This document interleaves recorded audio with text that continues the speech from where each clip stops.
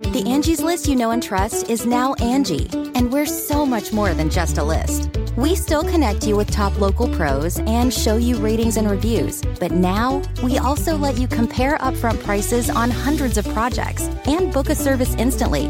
We can even handle the rest of your project from start to finish. So remember, Angie's List is now Angie, and we're here to get your job done right. Get started at Angie.com. That's ANGI, or download the app today. Raindrops keep falling on my head. Come on, everybody. Ba-da, boop, ba-dee, da-da-da, woo. The Ben Joravsky Show starts now.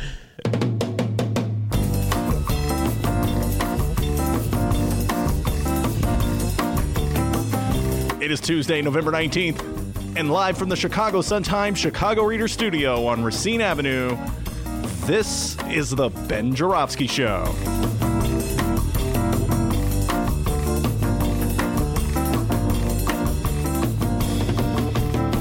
Today on the program, our Chicago Reader colleague Maya Dukmasova will join us, and it's the return of President of the Chicago Principals Association, Mr. Troy LaRaviere.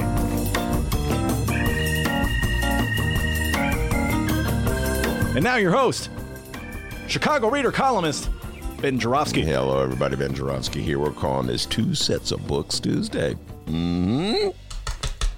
And here's why. Great weekend. You have a good weekend, D? Yes. All right.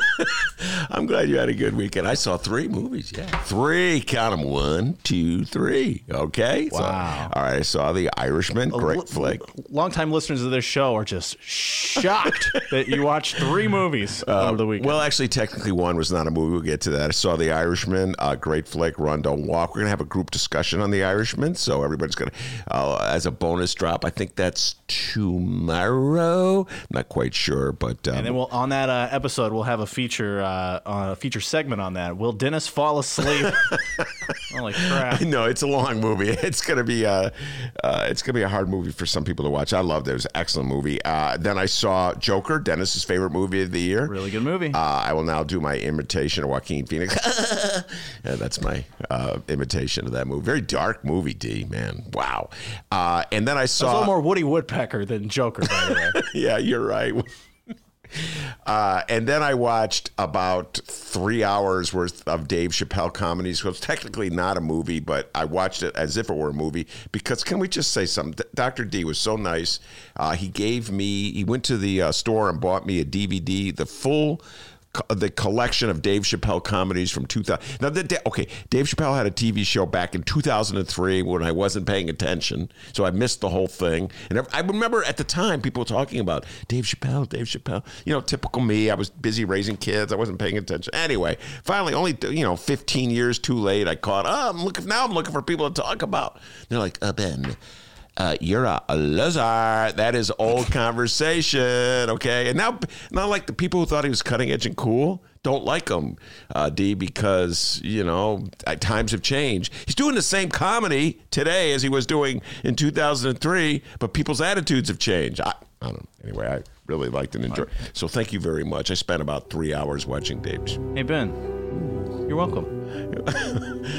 Anytime. Anyway, and then I woke up. Okay, there we go. Woke up today and brought out the newspaper and discovered that Danny Lipinski was playing one of the oldest tricks in the book.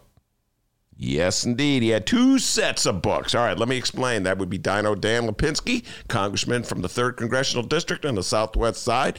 He's the son of William Lipinski, who was the congressman before him. William Lipinski handed the district off to Dan Lipinski in that great tradition of Democratic politics in and around the city of Chicago where you give it to your kid, all right, when you're tired of it. Hey, you do this. Oh, thanks, Dad. And he's been the congressman ever since. He's probably the most conservative Democrat in Congress. 2 years ago, he barely defeated Marie Newman in a very a contested battle for the Democratic primary, the Democratic nomination, and then went on to defeat Art Jones in the election. Remember that one, D? Art Jones. Danny Lipinski mopped the floor with Jones, but what's scary part about it is that Jones got 56,000 votes. Why is that scary, you ask? Good question. Thank you for asking it, D. Art Jones is a neo-Nazi. Holy crap, I remember that guy. Yeah, 56,000 votes for the neo-Nazi. Now, there's two theories about this, D. One is that the voters in the 3rd Congressional District are just ignorant and just voted for the guy with the R next to his name without knowing who he is. And two, the scary one, there are a bunch of neo-Nazis in the 3rd Congressional District. Now, I'm going to be optimistic, and I'm going to side on the glass is half full side of things, D. I'm going to say it was ignorance. They didn't know they were voting for a neo-Nazi. It's a sign of the times, folks, when I'm claiming ignorance is the better alternative to ideology. But so that kind of gives you a sense of what they're up against in the 3rd Congressional District. A whole lot of people, not a whole lot of people are paying attention, or they're easily distracted. In fact, you could just say that's just the way it is in politics in general. Not a whole lot of people are paying attention, and those who are easily distracted. Anyway, so we got round 2 of Newman versus Lipinski, and it turns out, as I said, Lipinski has a strategy document that advocates 2 sets of messages. One for liberals or real Democrats, and a second for conservatives. All right, somehow or other, that document got into the hands of Marie Newman backers, and it was only a matter of time before it found its way to Lynn Sweet, the intrepid Washington, here we go, reporter, based in Washington, D.C., political reporter for the Chicago Sun-Times. She writes a regular column, Lynn Sweet, D.C. Decoder. And so she analyzes the Lipinski strategy book. She got her hands on it. Like, by the way, somehow or other, our good friend was also involved in this, D. Rich Rodriguez. You remember him? Yeah. Yeah, he was on the show, and somehow or other, he got... we got to bring him back in the show and ask him, was he the one who passed it off to Lynn Sweet? We don't know, mystery, but his name is mentioned in the story as well. Anyway, 2 sets of books for Danny Lipinski, 2 strategies for Lipinski. 1, his appeal to quote-unquote real Democrats, and 2, his appeal to dinos, Democrat in name only. And, he's the leading candidate for that one. And I'll give you some of the highlights. He's Dino King. He's Dino King. He is king of the Dino Burger. Here are some of the highlights from the strategy document suggesting messages to various voter demographics in the 3rd Congressional District, as written by Lynn Sweet. Lynn Sweet from the Chicago Sun-Times. Here we go. Quote, Hispanics were to be flagged about Lipinski's pro-Dreamer votes, while Republicans would be targeted with pro-Border Patrol messaging. I got that, D? So in other words, if you're Hispanic in the district, you were going to be told that Danny Lipinski had supported efforts to allow Dreamers to become citizens, or at least have a pathway to citizens. And if you are a hardcore anti-immigrant, pro-Trump voter in the district, you're going to be reminded that Dan Lipinski stood with Trump as he beefed up border patrols and kicked people out and maybe of the country and supported separating families at the border. I don't know if that's part of the messaging too, but it's interesting. So it's got 1 set of message that he's going to send to Hispanic voters, which is, I am for Dreamers, and a second set of message that he's going to send to Trump voters, which is throw the bums out. So, folks in the 3rd Congressional District should be warned, as I always say, don't believe anything a candidate sends to you in the mail about himself or his opponent. That's my general rule of thumb. Here we go. Here's another highlight from the strategy document. Lipinski is anti-abortion, and that would be the emphasis of Republicans and Catholics, but not for outreach to other women, millennials, teachers, independent union members, and nurses. Wow, they've got it sophisticated. They've got it. They figured out who is Catholic, who votes Republican. They're going to get the hardcore Dan Lipinski's against abortion messaging, and then everybody else is just... they're going to ignore this. They're just going to ignore the issue.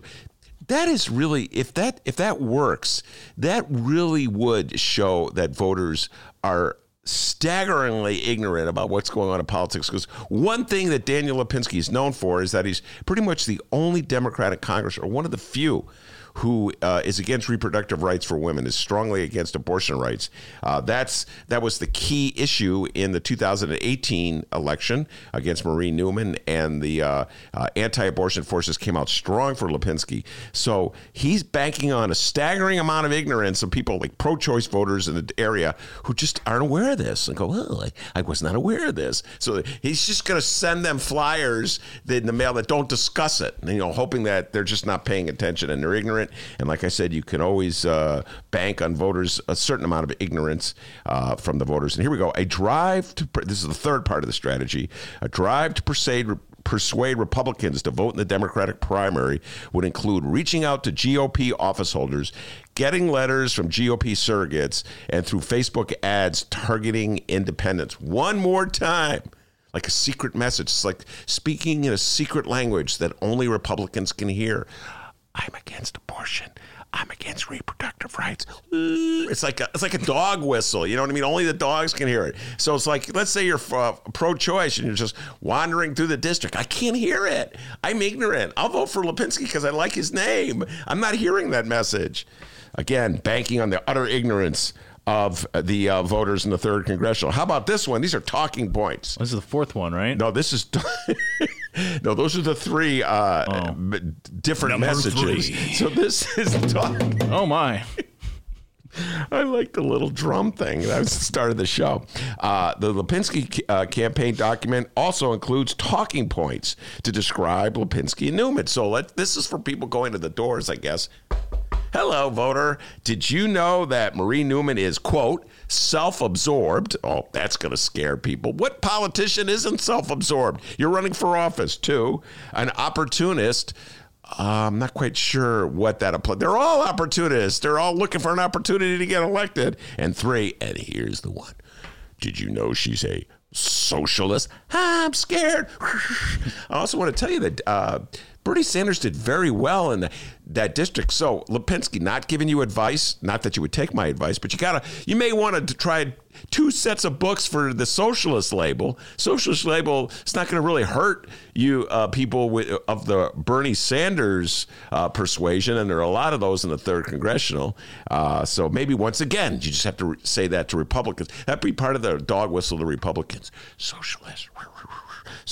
And here's the Lipinski, what they say about Lipinski. Votes his conscience, labor unions, doesn't check the wind. Oh, yeah, doesn't check the wind. How ironic is that? Doesn't check the wind.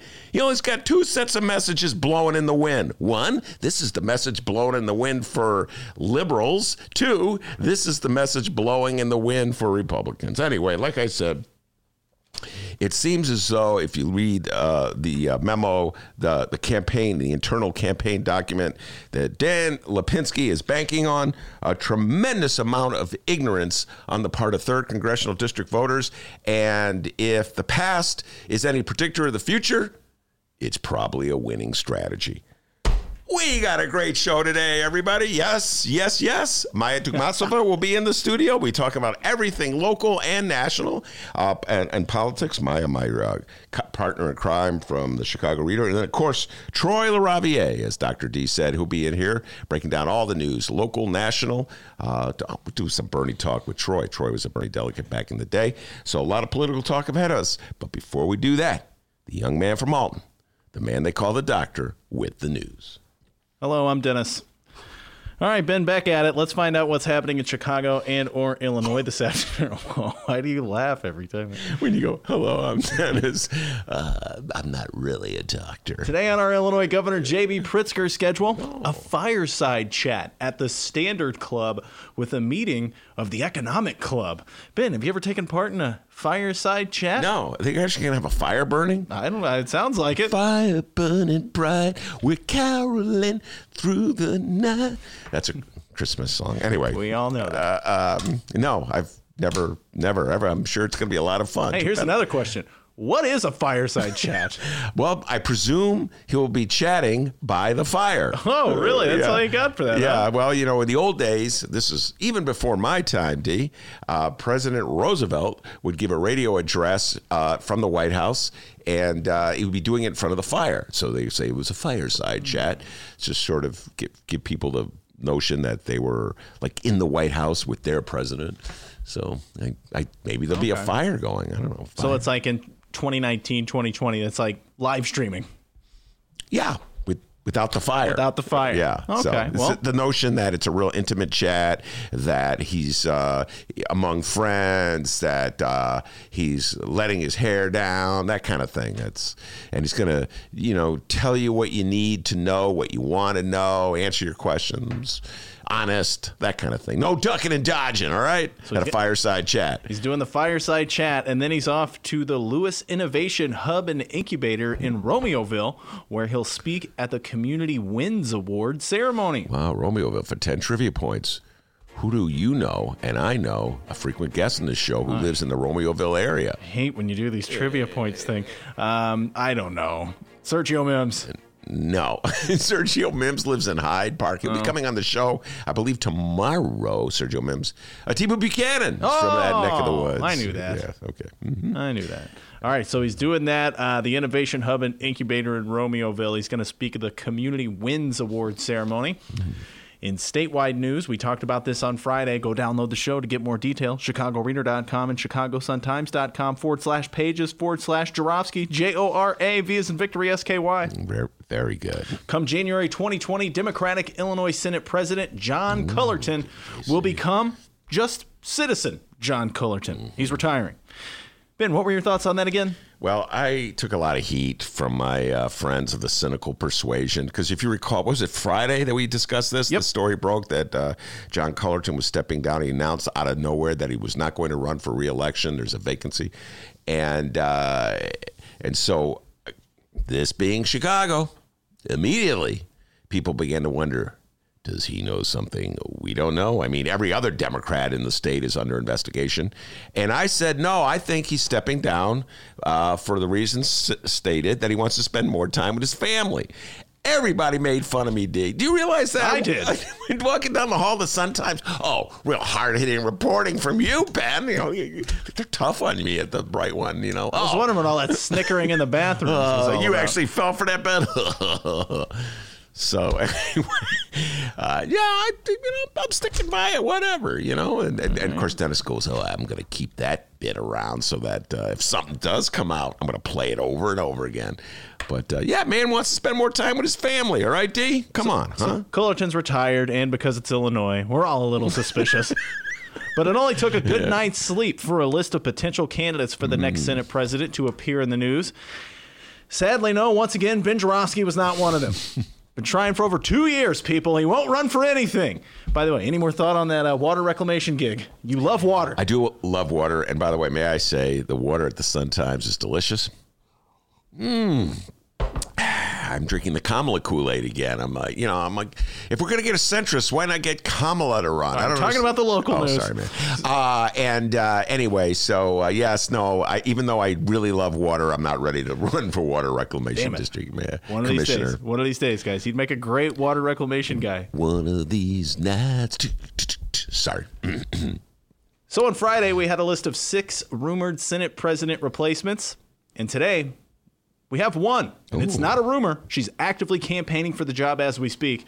It's Illinois State Senator Kimberly, no, not Lightfoot, Lightford. Kimberly Lightford. From the western suburbs. Mm-hmm. If elected, she'd be the first woman and first African-American to preside over either chamber in the General Assembly. That is not true.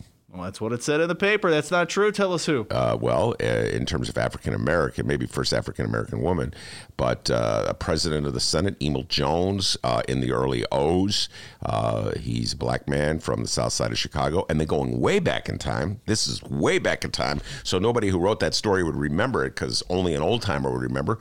Correct. Cecil Partee, state senator from the 20th Ward. He was the committeeman of the 20th Ward. He was the state Senate president. Want to say in mid-1970s, Cecil Partee. So there have been 2 black men who have been president of the Senate. Wow. So there you go. The things I know, huh? Now, Ben, I can't recall. What do we know about Kimberly Lightfoot? Anything? Well, Kimberly Lightfoot is a state senator from the western suburbs, I believe, but don't quote me. She's a graduate. Never do. Graduate of Proviso East High School, a.k.a. the Panthers. And she's your basic, conventional, straight-up Democratic Party loyalist. And would sort of be following along the lines of Cullerton if she got the gig. Now, I will say this, the perspective that she would have as a black woman would be a definite alternative to a white man. So I would say in many ways that would be a step up. But she's not by any means like a Bernie Sanders radical, if you will. She's more of a straight up party person. So I could see her getting the gig without a whole lot of controvery. Well, it seems as though, like you said here, Lightfoot is well liked. I want to say Lightfoot every time. Lightfoot is well liked. A lot of lights. This little light of mine. This little light of mine, I'm going to let it shine. Yeah. Seems like she's well liked among her peers, this Lightfoot. She's got some early endorsers, 2 of which were people rumored to be running for Senate president as well. 7th District Senator Heather Staines and the senator out of the 48th District, the downstater, the 618er. Andy Manar.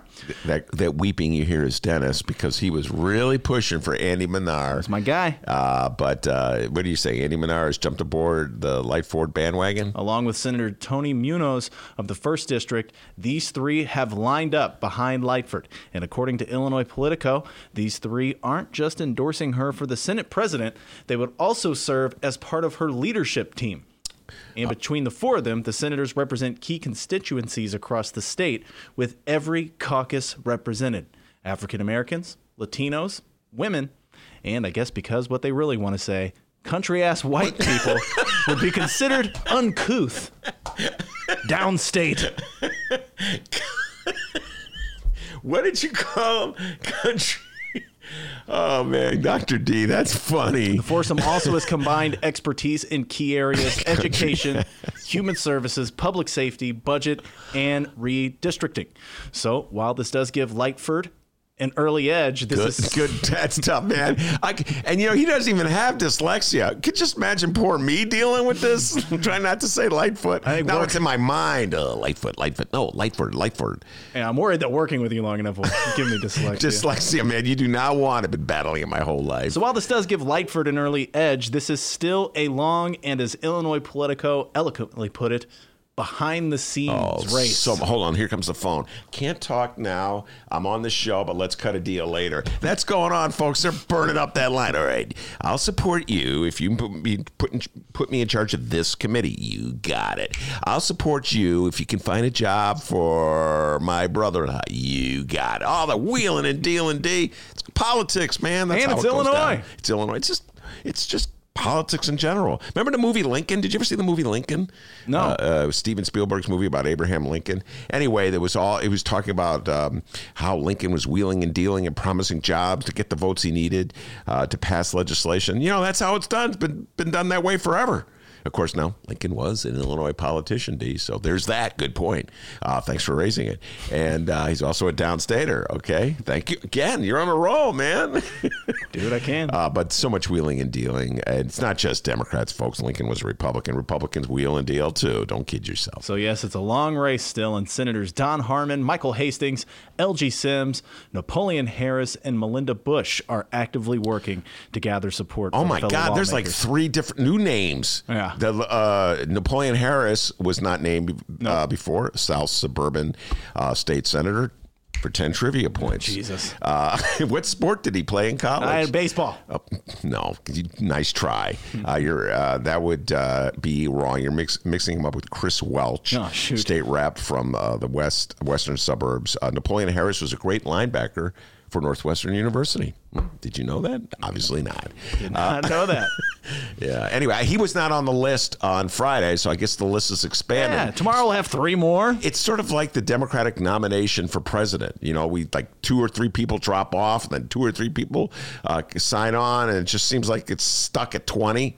And so it's going to be the same thing. Sooner or later, they're going to have to cut a deal and decide who's going to replace Johnny Cullerton. All right, so enough about this story. But before we move on, hey, Cullerton, Ben may not, but I got my eye on you, pal.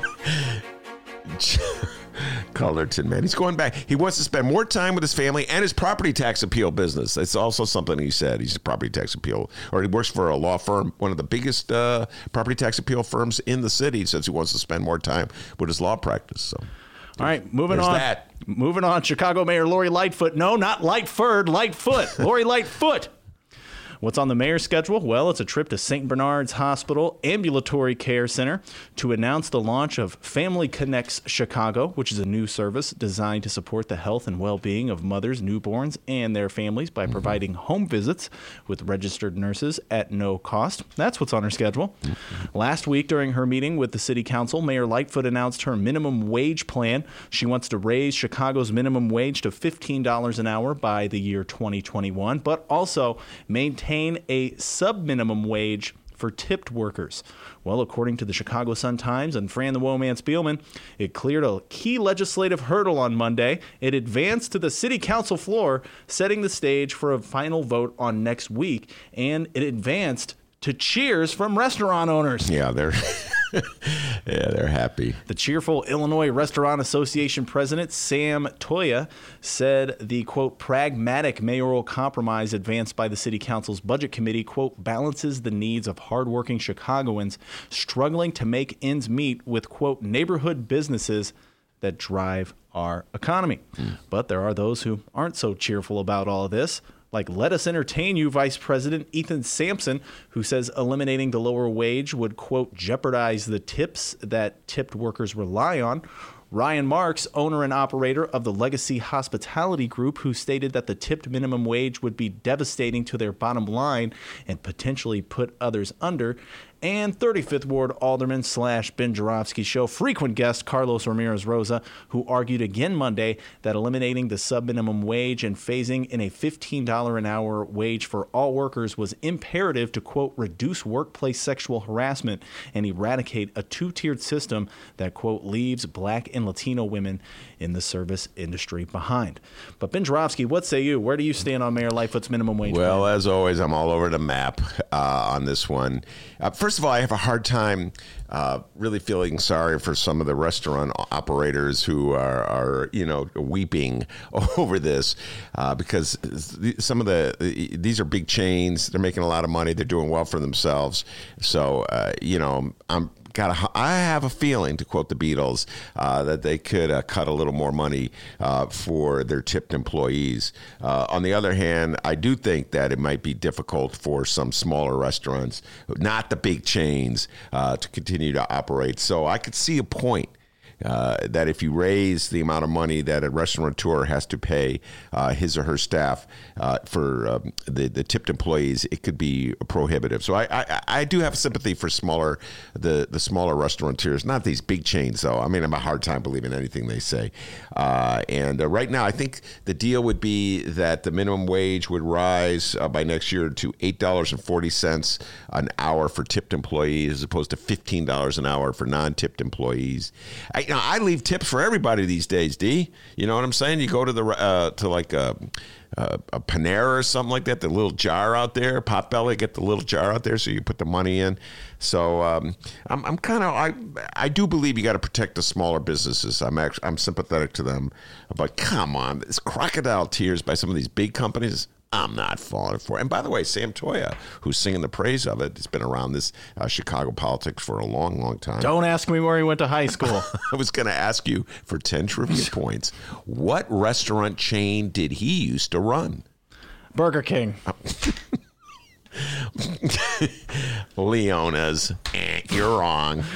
Kyle weighed in on the YouTube live stream chat, and dude, I agree with you 100%.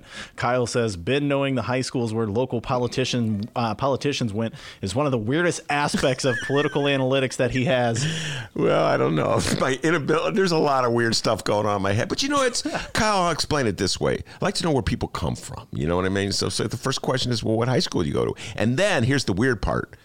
It gets lodged in my head. That's the cry for help, Kyle. That's the real cry for help. Like, think of all the things I would know if my head was decluttered from the things that I've accumulated, the oddball pieces of trivia and information.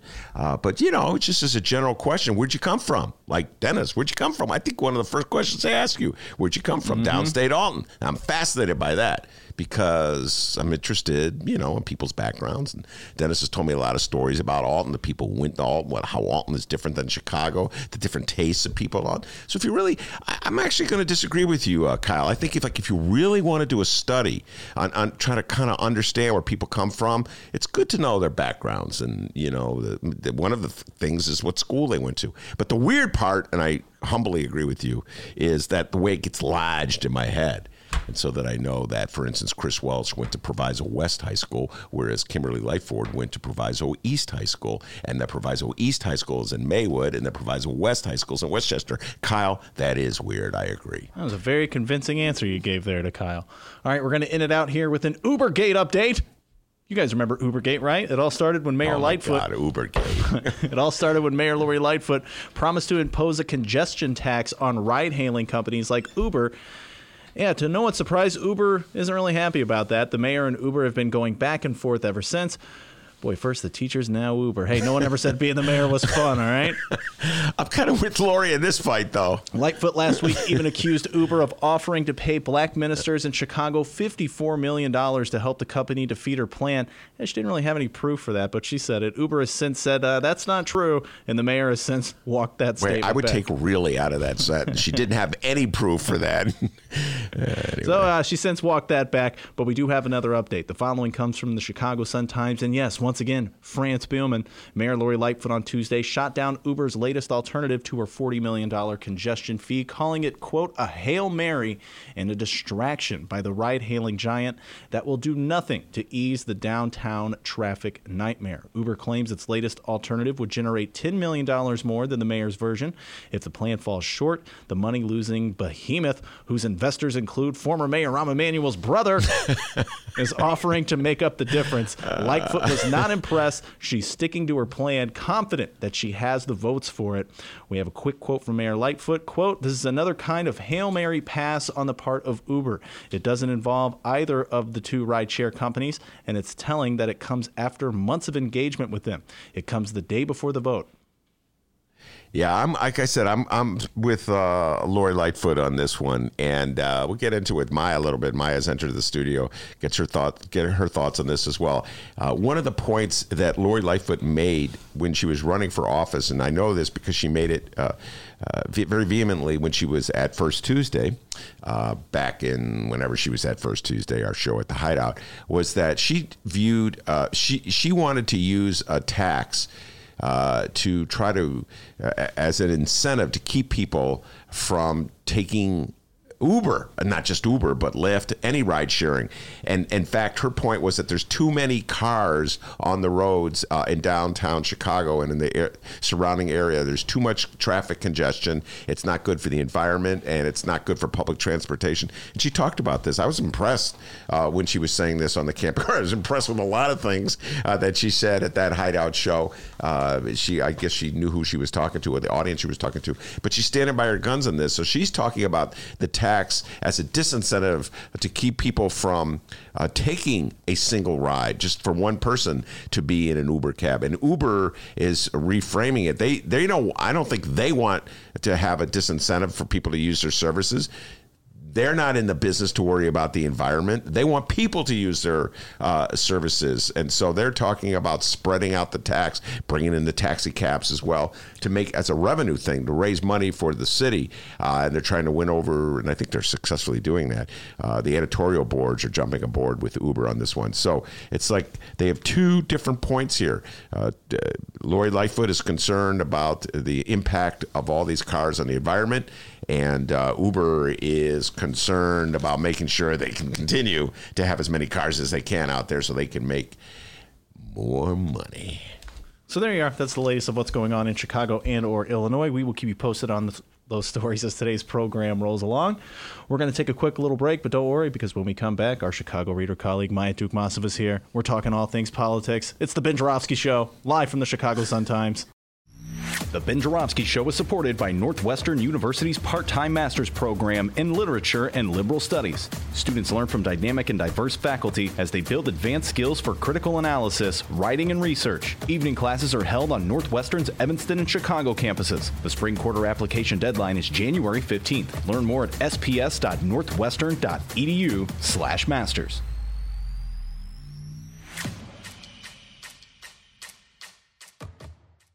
The Ben Joravsky Show is supported. Read the Chicago Reader to get up to speed on what's what in Chicago. Culture, food, arts and entertainment, weekly concert listings, weekly event listings, the environment, travel. I can continue, but you get the point. And for all of you Chicago political junkies, raw weekly columns on real city politics from Maya Dukmasova and our very own Ben Joravsky. The Chicago Reader, free to the public in newsstands throughout the city and online at chicagoreader.com. Read it now and be a more informed Chicagoan. All the infrastructure would. The Ben Joravsky Show is supported by Northwestern University's part-time master's program in...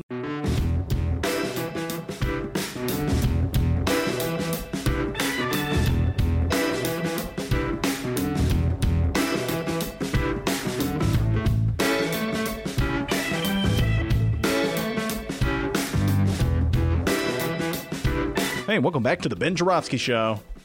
Live from the Chicago Sun-Times. Maya in the studio. Hi. And she's got a lot of Uber thoughts. She has... A lot of tax thoughts. A lot of- Taxes on my mind. Corporations and taxes. Oh, I didn't know that. Yeah. Wow, I'm writing that down. Taxes on her mind. Did you get a bill? No, but there was this big New York Times story this weekend about the Yeah. Ooh, shocker. The Trump tax cuts did not stimulate corporations to, spend more money to hire more people and all that stuff. Yeah, we'll get into benefits. that. But we'll get into that. But first, you want to promote a little something? Yeah, well, I want to promote two things. First of all, tonight at Talia Hall, it's the Best of Chicago party, which will feature some of the winners of the Best of Chicago categories. And lots of food and drinks and other wonderful things, comedy, musical acts. It'll be a fun time. There's still tickets available. The party starts at 7, actually. So, and I believe the tickets are $15. Let me double check. But you guys can go to chicagoreader.com and see all of the details on that. Yep, $15 tickets. There's $45 VIP tickets too, and then the VIP party starts at 6. There's like special perks for that. Don't know what those are though. It's a top secret. So that's tonight, and I hope lots of people show up. I don't know what kind of plans folks have on a Tuesday night, but it seems like there wouldn't be a lot of stuff competing. Is there still raining out there? It's like misting and gross, but that's all the more reason to come to the party. Right. Correct. That's right. Bob Mueller's going to be there, y'all. Best special counsel. He'll be reading from his report. What page was that? Not hearing very well. Yeah. The other thing we should promote is December 3rd. It's our second First Tuesday show, and we just got our guests lined up. Hey, it'll be a show devoted to housing issues, and we'll be talking with Chicago Housing Department's policy director Daniel K. Hertz, which probably most of your readers know because until very recently he was an author and researcher. He's the author of The Battle of Lincoln Park, which is a great book about the history of gentrification in Lincoln Park and the way that the city urban renewal programs really pushed out working class Puerto Rican residents of Lincoln Park and made way for the yuppie white crowd. Basically, it's a short book, but it's amazing and it's so interesting. It really sheds interesting light on the city and on the conversation around gentrification in a part of town we don't really think of that, in a part of town that's already kind of achieved peak gentrification. So Daniel has for years been a thorn in the city's side, a budget analyst, a policy analyst for a long time, and he, would constantly be poking holes in the city's arguments about how they don't have money for this or that, or how they did, various policies and planning decisions they've made. So now he's working for the city in this new Department of Housing. So it'll be interesting to talk with him and have him in conversation with our second guest, who is LaRaviere, who's a longtime organizer and housing advocate and the director of the Chicago Housing Initiative, which is a coalition of tons of community organizations from around the city that fight for more affordable and fair housing and integration in the city of Chicago. And if, any successful fight for affordable and fair housing in the city in the last probably decade, if you've heard about it, Leah's probably been involved in it or leading it from behind the scenes. So she and Danielle have known each other for years as well and have collaborated on various projects. So it'll be interesting. She's still in her role as a thorn in the city side, and he's now, working for the man or the woman, if you will. So it should be an interesting conversation. The city is embarking on this, Lori Lightfoot promised more affordable housing and a better approach to stimulating affordable housing creation in the city, which, the Department of Housing is now sort of tackling accomplishing those goals. So we'll hear about that. In the meantime, there's like 120,000 unit shortage of affordable housing in the city. So, that's a huge gap to fill. Let me ask you this, at the risk of sounding too jaded, cynical and skeptical, the governing principle, the statement, I should say, that has really influenced me a lot in this discussion emerged 2 years ago a year and a half ago by Chris Kennedy in his race for governor, long forgotten otherwise, race for governor. And Chris Kennedy, of course, is an heir to the Kennedy family, one of the Kennedy, he's the son of Bobby Kennedy, so he's very well connected. His family is well-to-do. He lives in Lake Forest, so he has not spent his life on the front lines of the fight for affordable housing. But at one point, at a moment of truthfulness, he blurted out that Mayor Rahm's planning policies were largely intended to drive poor black people, he came out and made it a racial point, out of the city. And I've been covering the way the city spends its economic development dollars for years and years and years, and it was hard for me to see to criticize his comment, to deny his comment, to doubt his comment. It just seemed like he was speaking the truth. Like he woke up one day, like Jim Carrey in that movie, and could not help but speak the truth. And of course, then he was rapped on the knuckles by editorial Chicago. Said, "How dare you say this? This isn't true," et cetera, and so forth. And yet, I wonder if it had been different if he had said the effect was that rather than the intention. Because it doesn't even, they got into intention versus, right. So, yes. The issue is like if your policies have the effect of driving people out of the city and you've not questioned these policies openly and you've not analyzed that effect, then really, the intent is like, why even discuss intent? If it's pretty obvious that effect follows intent or the other way around. So anyway, the point is, how sincere do you think this administration is to confronting the issues that Chris Kennedy was raising, which is that the city's becoming largely unaffordable to middle class, working class, and poor people? Yeah, I think the administration could be very sincere about this. The point is, what are the tools available to actually accomplishing that? I think you could look at the fact that they hire a guy like Danielle to be the policy director of this housing department as a demonstration of their sincerity. Or you could look at it as, and we'll ask him about it for sure, is is he being used as kind of a mouthpiece for something that isn't, that the city has no real intention or ability to accomplish? But actually, nobody is more informed and articulate on these matters and what you're talking about than LaRaviere. And for years, she knows everything through and through about what tools are available for the city if they want to use them to actually create more affordable housing and help working families stay in the city. She knows everything about how these tools have and haven't been used over the years. And the last time I spoke with her, she said an interesting thing that I hope we'll get more into during this conversation with both of them, which is that the inclusionary zoning law that the city has, what's called the ARO, the Affordable Requirements Ordinance. So it's this law that, you hear a lot about, which is that if a developer wants to build a new building, build new apartments, then oftentimes they're required to set aside a certain number of those units to be affordable housing. Or if they don't want to do that, they need to pay this in lieu fee. And the city supposedly is going to turn around and use that money to help subsidize people's rents and help stimulate affordable housing construction elsewhere in the city.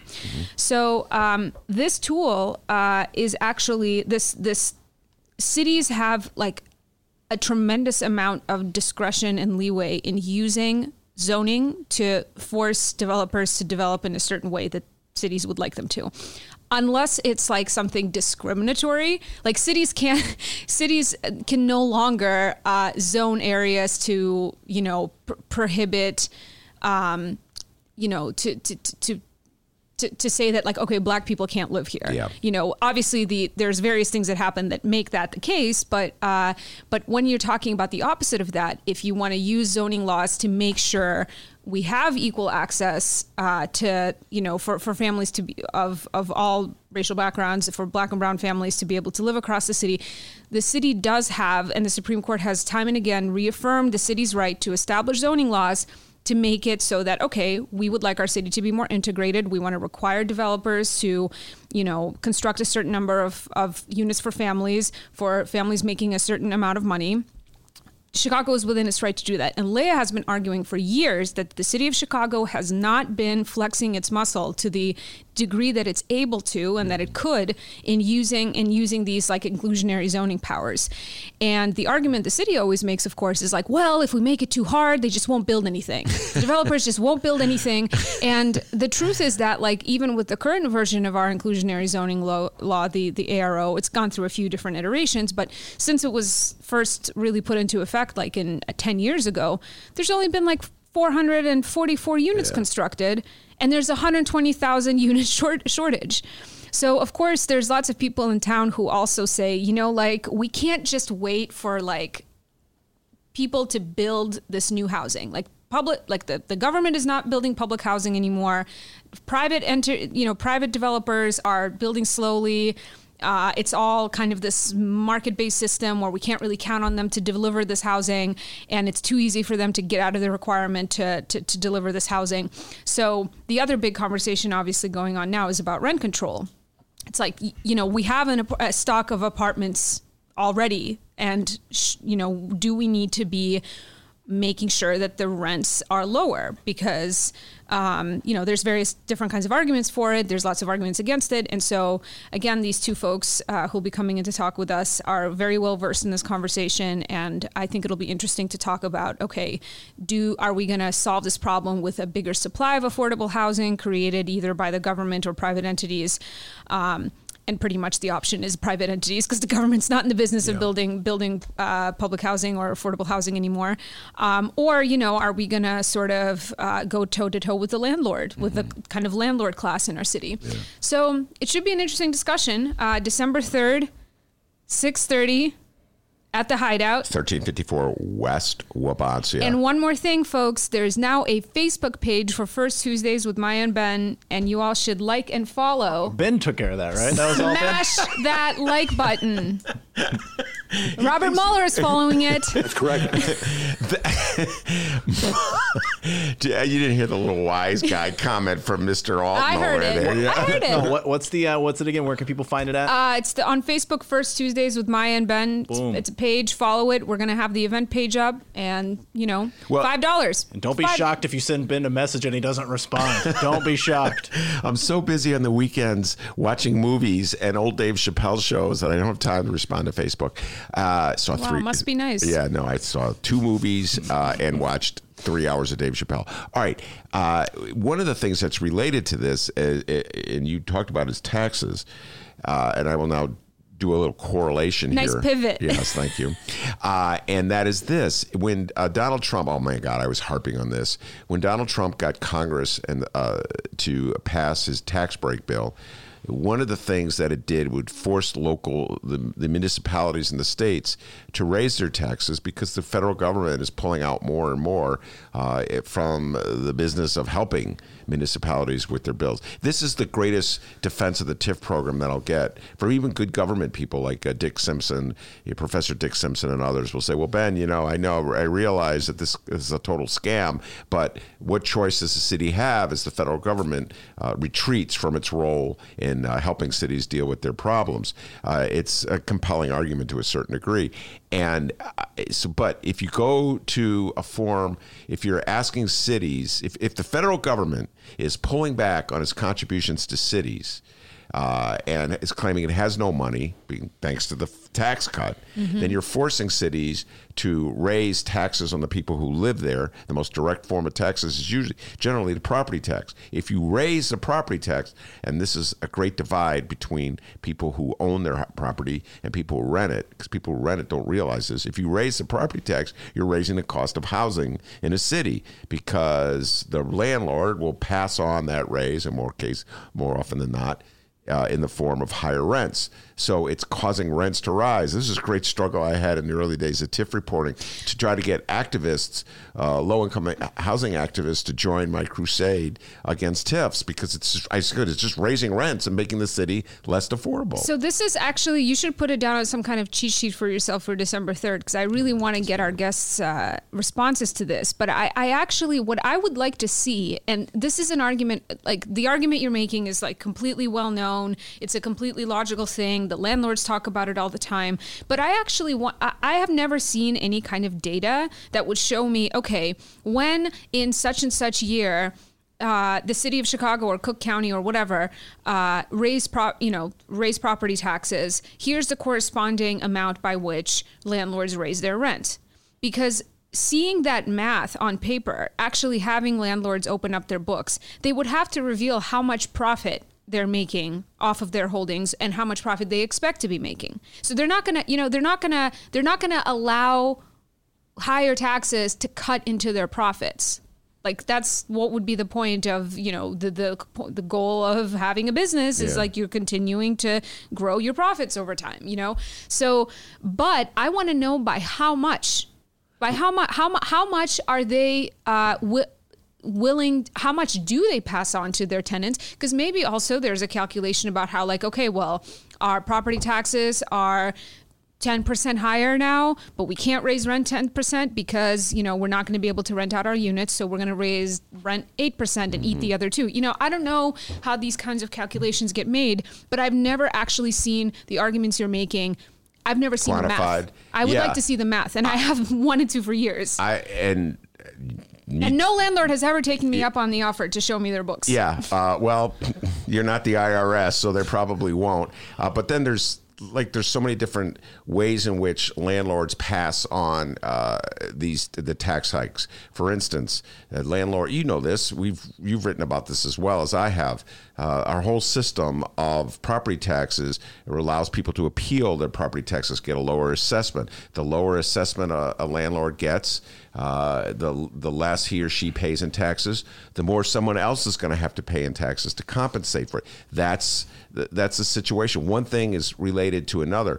So the specific information you're seeking probably is unobtainable unless you take a deep dive into the documents that a landlord files in order to get a property tax break. So, for instance, if you're really curious about the arguments, let's say that the Trump Tower lawyers, Ed Burke, your favorite alderman, raised in getting a tax break for the Trump. I just said that and I got a little smile out of my that he raised. It's generally, we can't rent out our businesses on the lower levels. We're not making as much money. And then they have to provide information to back it up. So we need a break. We need a relaxation and a lowering of the assessment so we pay less in taxes. So that kind of monumental mass study across the board, it would be very difficult. Yeah, because to do. the other thing is that with the stuff with the Trump Tower is that commercial space on the bottom of the Trump Tower has been vacant forever because it's a horribly planned and designed, horribly expensive space that retail is struggling enough as it is, even on Michigan Avenue. Like that space at the bottom of the Trump Tower was, it's been a losing battle. Yeah. And so I would argue that for housing, things are different. Well, no, just in terms of the Trump thing, I would argue that they're absorbing I would have to take I would like to see a deep study of that to see if effectively, follow me what I'm saying, that bad decision to put the retail where they did, compounded by the bad decision to put Trump's name on the tower, which would be a further deterrence from people to want to operate business there because he's not the most popular man in the city of Chicago. If those bad decisions are effectively being subsidized by the taxpayers of Chicago. Of course they are. ProPublica did a whole investigation on this. This is why we have a new tax assessor, is because that's exactly what's happening. The question, though, is what are these businesses going to do once there's an attempt to right the system? No, what I'm saying is if a company, this is the argument I've made, and the current new assessor doesn't really agree with me on this one. I'm arguing that if a company makes a bad decision, makes a bad business decision, like putting retail below the river or whatever, or putting the name of one of the most despised politician, the most despised politician on its face, they should not be the beneficiaries of a tax break that raises everybody else's taxes. They should be held accountable for their bad decision. They made a bad decision. Why should I have to pay more in taxes because Donald Trump insists on putting his name on the side of his building? Why should you have to pay more in taxes, or Dennis pay more in taxes because Donald Trump and his developing pals decided they thought it was a good idea to put retail below the Chicago River, on the level of the Chicago River? If they made bad business decisions, why should I have to be subsidized? Listen, of course you should. Yes, that is an example of common sense. Yes, we shouldn't be subsidizing Donald Trump's bad business decisions. But the problem is so much more widespread than that, because even if that building didn't say Trump on it, and even if they didn't design it in such a shitty way, the point is that people who have access to knowing how to game the system through these appeal processes, and it doesn't matter if you're a commercial building downtown or if you're a rich homeowner in Winnetka, people with money can get a lawyer to help them appeal their property taxes. Not just any lawyer, Ed Burke. Or Michael Madigan. Yeah, or John Cullerton. Yes, these people are, it's so much bigger than just the Trump Tower. But what I'm saying, I really put it to Kagi. Why do you allow this? Why continue to allow this? Just say no. The way the system... Because at what point does the government... Look, they could change the rules. Right now, the system is set up for downtown business property owners to argue that if they can't rent their space, they get a tax break. Effectively, they're giving an incentive to downtown business owners not to rent their space. No, Ben, I don't agree with that. But look, the assessor's job is not to figure out why the business isn't making money. Even if that's effectively, if they're subsidizing Donald Trump's shitty decisions, normal commercial storefront operators want their business to be thriving. You don't want the assessor's office to be deciding whether someone is thriving, isn't thriving, and needs a lower assessed rate because they've made shitty design and business decisions, or because there's a recession going on and nobody's shopping. And whatever your retail. I'm just saying that I disagree. I think they should make that. I believe there should be a distinction drawn between a natural decline or a fall in the business community, the climate that is hurting all businesses across the board, and just either an egregious attempt to lower their value. How would you even prove that? How do I prove that? How would you get the assessor? How would the assessor's office undertake proving that a particular business's claims that they are just, they can't fill their units. They can't fill their apartment units. So therefore they need a tax break on their apartment building. In the case of Donald Trump, it's that one is easy. That's one case. But that's the one that I'm talking about right up front. Donald Trump's building has Trump on the side of it. At one point, when they were sending out a marketing appeal, they took a photo. They sent a photo out to people, prospective renters, with the name blemished off, edited off. They didn't want the name. Like they were saying, Troy LaRaviere's got a business, a restaurant business. He's thinking of putting in a Trump Tower. In order to induce Troy to move his business into Trump Tower, they sent out a flyer with the name edited off. So they're recognizing up front that name is a liability. So if I'm Fritz Kagi and I'm the assessor, and I realize that any assessment break I give to Donald Trump means that Maya pays more in taxes, and Troy pays more in taxes, and Ben pays more in taxes. But that's one property, and there's like 1.6 million parcels in Cook County. Well, it's if you're going to have... The problem is that this needs to be... There's like a more fundamental problem in the system that makes it so that commercial properties, the way that they're assessed, like the formula used to assess them is different and skews, like it skews against homeowners and it skews against businesses in lower income neighborhoods. And among homeowners, the formula has been skewed against people in lower income or gentrifying communities. I mean, that's true. These are like these.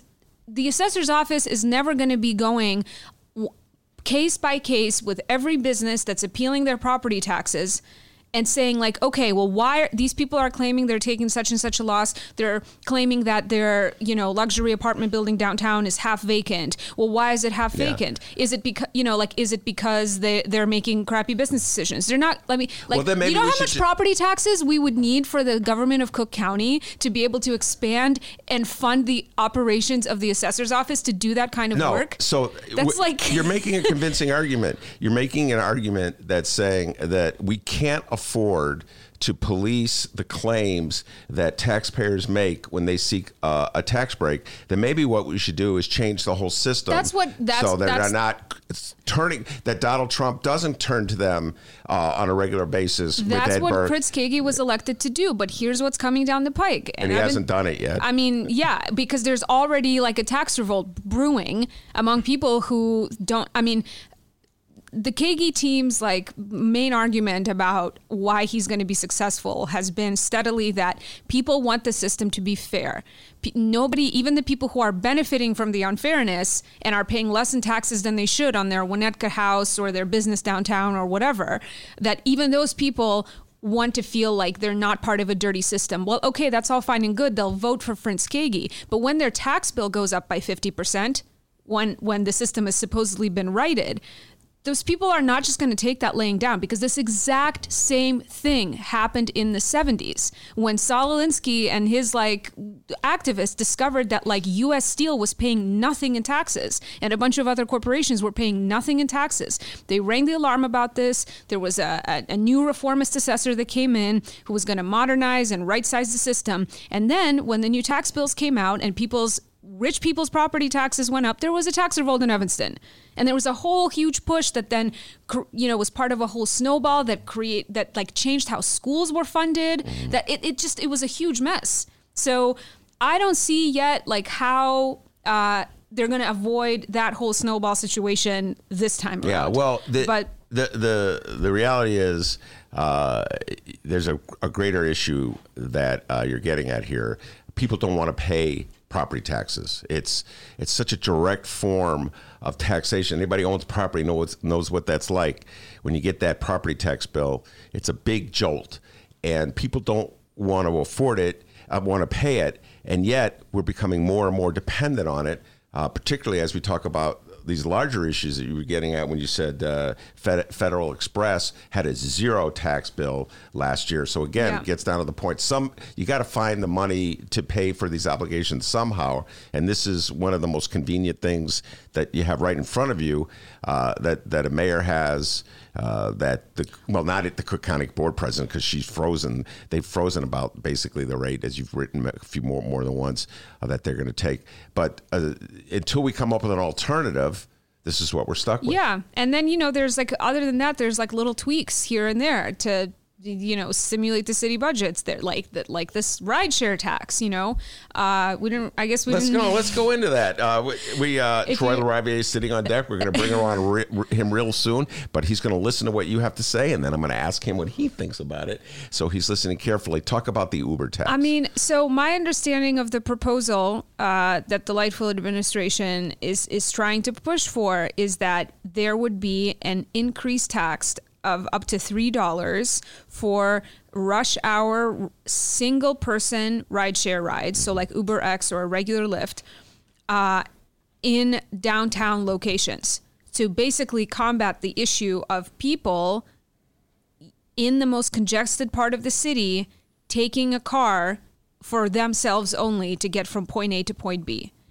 The way that the Lightfoot's proposal has been structured, from what I understand, is that the extra fees on shared rides in non-downtown locations would actually go down. Mm-hmm. So it would be cheaper to take a shared ride from, Roseland to Inglewood, or, South Shore to Mount Greenwood, or something like that.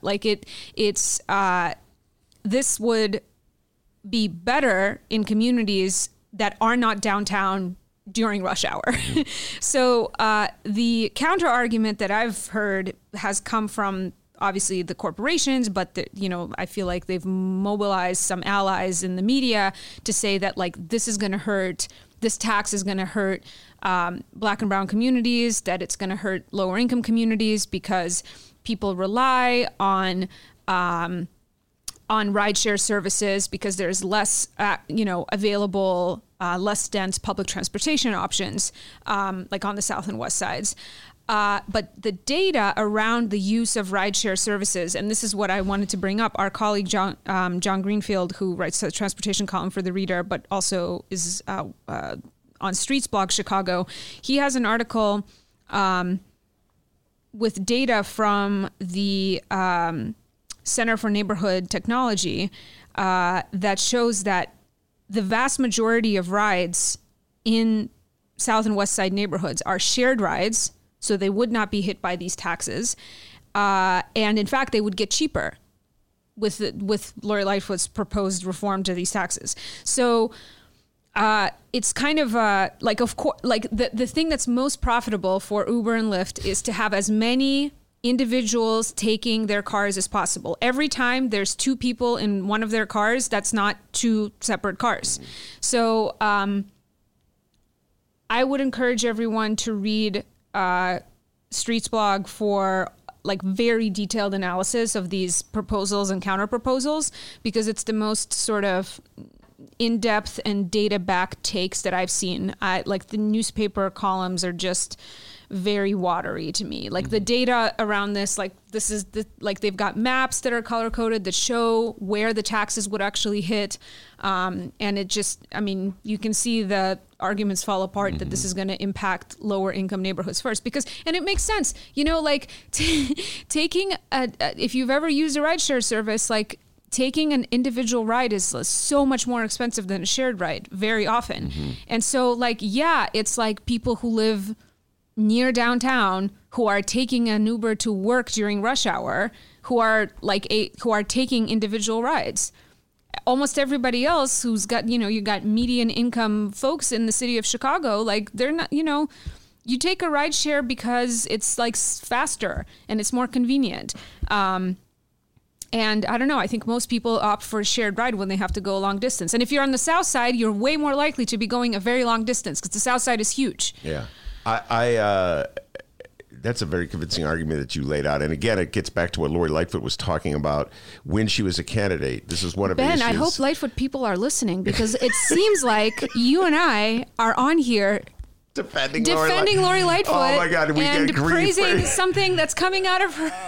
Well, if it's a policy proposal, we took a lot office. of abuse, I'm just speaking for myself, for my position on the teacher strike. I was very pro teachers in that matter, and very disappointed with Lori Lightfoot. But in this particular case, I would have to say that Lori Lightfoot's arguments make more sense. Definitely from the data backs up what the mayor's office is claiming. And the other thing, which is what I'm going to raise with Troy, get his thoughts on this. So I'm putting it out here so he can hear it. I have just a knee-jerk skepticism, bordering on cynicism, whenever I hear a corporation saying that its policies are intended to help the poorest black people in the city of Chicago. Yeah. I'm like, okay, that's not why Uber went into business, but whatever. I've been hearing arguments like that, like these restaurants with the minimum wage.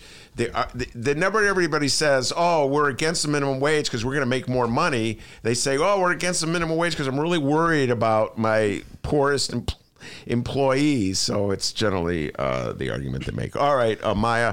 And, real quick, too, I want to remind everybody, Maya's going to be talking pot with our good friend Pat Whalen this Friday. God. Yeah, Friday. Another promotional thing. Yeah, it's Good Evening with Pat Whalen. Maya's going to be with Lorena Cupcake. Ben, you love Lorena Cupcake, Best of Chicago winner for best bud tender in the city of Chicago. Senator Heather Staines. Maya's going to be there. Ike Holter and Arish Singh. It's this Friday, November 22nd. Oh. At the Frontier. Yep, at the Frontier, 10:15 p.m. $10. Well, it says 10 American dollars. That way, let me Not Canadian.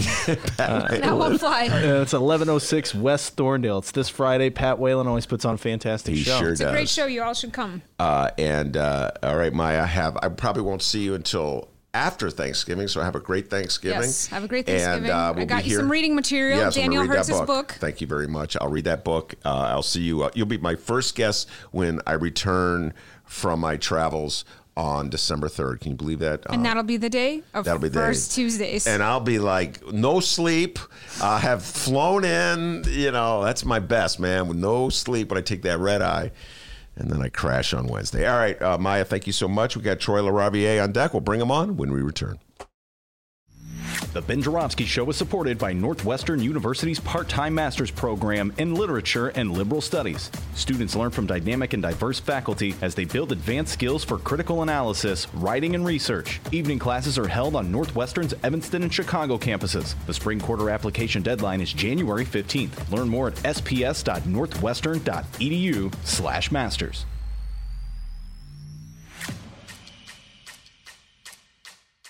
Hey, everybody. What you're about to hear are the piano stylings of Jeff Manuel. Man, listen to Jeff go. Jeff Manuel has been playing piano around Chicago for years. He's played for conventions, for celebrities, played in basement bars with blues bands. He's played at prestigious social clubs, fine restaurants, and in the intimacy of private homes. Book Jeff Manuel at jeffemanuelpianist.com. Don't worry, I'll spell his name at the end of this commercial. You know what Chicago Magazine said? They said that Jeff Manuel is, quote, as comfortable with Chopin as he is with Cole Porter. He's excellent and his performance is joyous.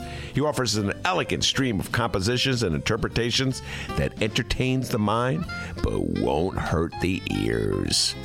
To hear more of Jeff Manuel's work and to book Jeff for your next event, go to jeffmanuelpianist.com. I'm going to spell it out for you, people.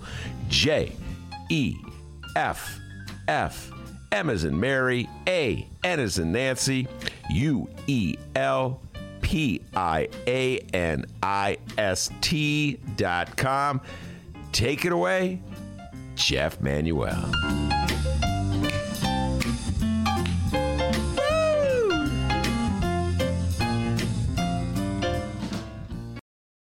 At Chicagoland Cremation Options, we are committed to listening, educating, and guiding your family through the cremation process. Whether it is time of death or when planning your wishes for the future, Chicagoland Cremation Options can accommodate you at an affordable price and with great dignity. Avoid funeral home costs with direct access to a crematory for a cremation. Chicagoland Cremation Options, just south of O'Hare, 5 minutes west of Chicago. It's a family-owned business and operated by my good friend, Douglas Klein. Visit it at ChicagolandCremationOptions.com. One more time, ChicagolandCremationOptions.com. The L, LSD, the tree, the bean. Those are some of the words that you have to be a Chicagoan to understand. Oh, yeah. Brush up on your Chicago lingo with Chicagopedia, a brand new guide from the Sun-Times that hilariously defines the terms that any good Chicagoan should know. It's pocket-sized, making it a perfect stocking stuffer. Oh, that's awesome. Or gift this holiday season. You can order your copy right now. Head to suntimes.com/CT shop to order a copy of Chicagopedia today. Okay, Ben, not right now. We're doing the show. You can't order stuff online while we're doing the show. He really wants that Chicagopedia. Actually, it was delivered with my Sun-Times on Sunday. Oh, you already have it? I have a copy. Why are you trying to order two of them? No. I should have brought it to the studio. I forgot. Come on. Your Ben Jarofsky show for Tuesday, November 19th. Hour number 2 is just moments away. But before we get into that, we need to thank the following unions for sponsoring this program. First up, it's the International Association of Machinists and Aerospace Workers, Local 126 in District 8, the International Brotherhood of Electrical Workers, Local 9, the International Union of Operating Engineers, Local 150, and of course, today's Ben Jarofsky show is brought to you by the Chicago Federation of Labor. Hour number 2, let's go.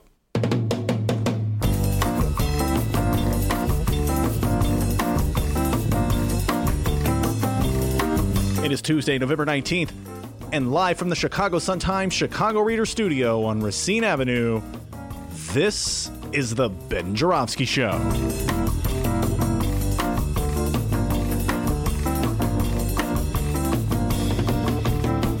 In this hour of the program, one man and one man only. It's the return of the president of the Chicago Principals Association, our good friend Troy LaRaviere.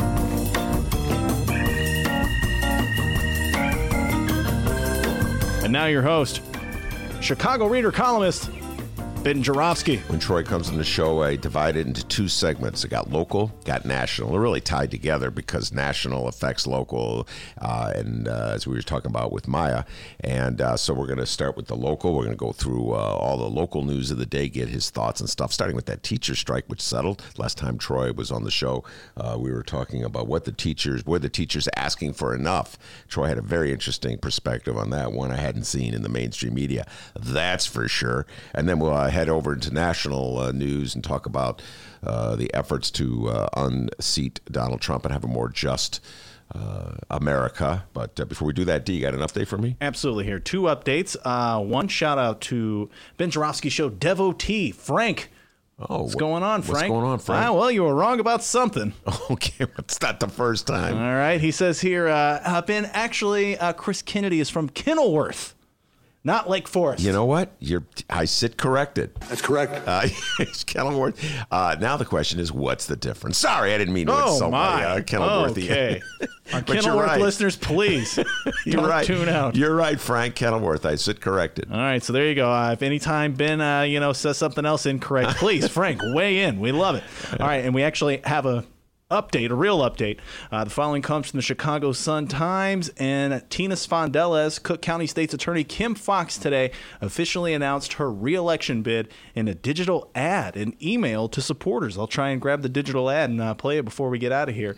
Foxx also takes square aim at the National Rifle Association, the Fraternal Order of Police, and, well, you guessed it, President Trump in the 2-minute ad. Fox also said the personal attacks she's endured over the investigation are about stopping progress in Cook County. In the ad, Fox touts her accomplishments, including more violent crimes being prosecuted. Oh my God, we have the ad actually here attached at the Chicago Sun-Times. You want to hear the ad real quick? Sure. Sure. Why not? Troy in the studio, get his thoughts on the ad, too. Please don't play any other additional ads. Oh, here we go. It's about 2 minutes. It's different now. We're not playing the whole thing. But I grew up at LaRaviere Division, better known as Cabrini Green.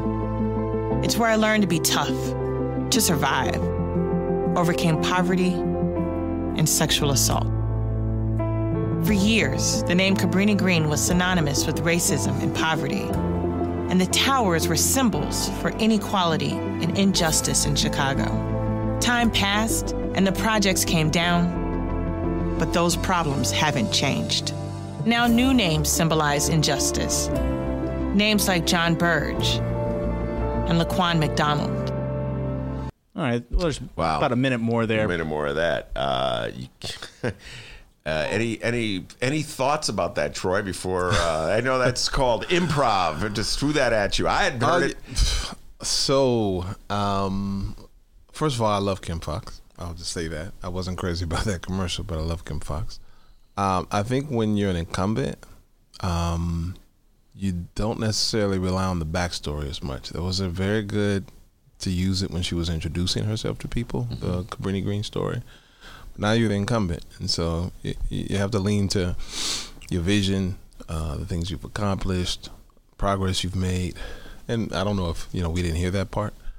And I'm sure, it's just an introductory commercial. I'm sure she'll have some stuff out.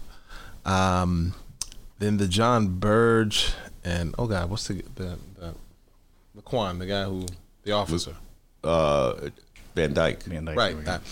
I would have said, I wouldn't have, Laquan symbolizing injustice. I don't know if, I get what she was trying to say, but I would have used the name Van Dyke rather than the name, Laquan McDonald. That's interesting. Yeah, distinction in and of itself. Just think about that for a moment. Let's just think about what you're getting at when you say that. What are you getting at when you say that? I think of the purpose. So there was a perpetrator. So she started with Burge. And if you're going to start with a perpetrator, then your second one has to be another perpetrator. And so she juxtaposed John Burge with Laquan McDonald rather than a victim. Van Dyke. Yeah. A victim. That's all. Yeah. Those are my initial thoughts. When you say again, that's my first time hearing. Yeah, it's first time hearing it too. I almost want to hear the whole thing. Where's she go? Yeah. Where is she taking? We're talking about Cabrini Green. A lot of younger voters probably don't even know about Cabrini Green. Cabrini Green was I think it was finally torn down. I want to say mid-'00s, something like that. Time flies. Like it's been so many years. I know that in the 90s it was already starting to. The talk was in the air, the plan for transformation to tear down the big high rises. So she's trying to get some bandwidth though. In terms of who's going to show up to the polls, most of the younger voters who you're talking about aren't the ones who historically show up. The people who vote, they know what Cabrini Green is. Yeah, what it symbolizes. I certainly remember as a kid, Mayor Jane Byrne moving into Cabrini Green. Like that was the thing. The mayor has moved into Cabrini Green, and so anybody in my generation knows exactly what she's talking about. Yeah, and we're the ones who vote. People older than us. Yes, the older people do vote. Yeah, your point well taken. Anybody who does vote knows what Cabrini Green is. You say you like Kim Fox. Now, expound on that a little bit. So I have to excuse myself in a way. Kim Fox and my first wife are good friends. They've known each other since law school. Did not know that. I actually met Kim when going down to visit my wife. My wife was a third year. Kim was a first year. My wife was the president of the Black Law Student Association. And she did a lot to help first year law students. And Kim was one of the people, for lack of a better word, she mentored. So I've known Kim for quite a while and just love what she's become, and I'm very proud of her. So I'll leave it at that. Leave it at that. All right. Well, it's. I just actually wrote about this. It's fresh in my mind. This is. I wasn't even planning to discuss this, but since we're having this conversation, it's becoming harder and harder for me, Troy, to take serious. Although I do take serious the corruption in the city of Chicago.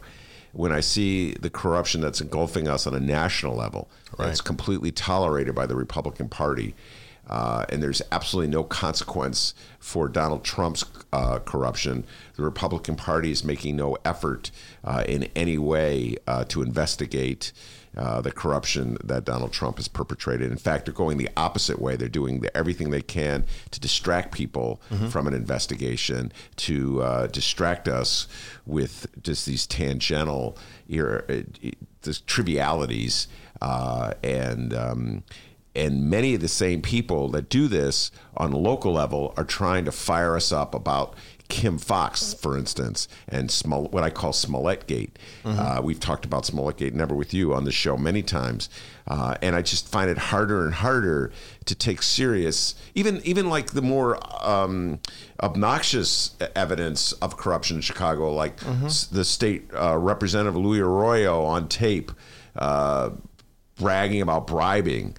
You know what I'm saying? We're supposed to be outraged by that, and it is an outrage, but in comparison to what's going on a routine and regular basis with Donald Trump, I just find it hard to be so outraged about what's happening locally, particularly when so many of the allies I see, like people, the Republican critics of local Democratic corruption, are absent with the larger one. I have a couple of thoughts on that. First of all, thought number one, Democrats, the right and the left, have two different definitions of corruption. I'm convinced.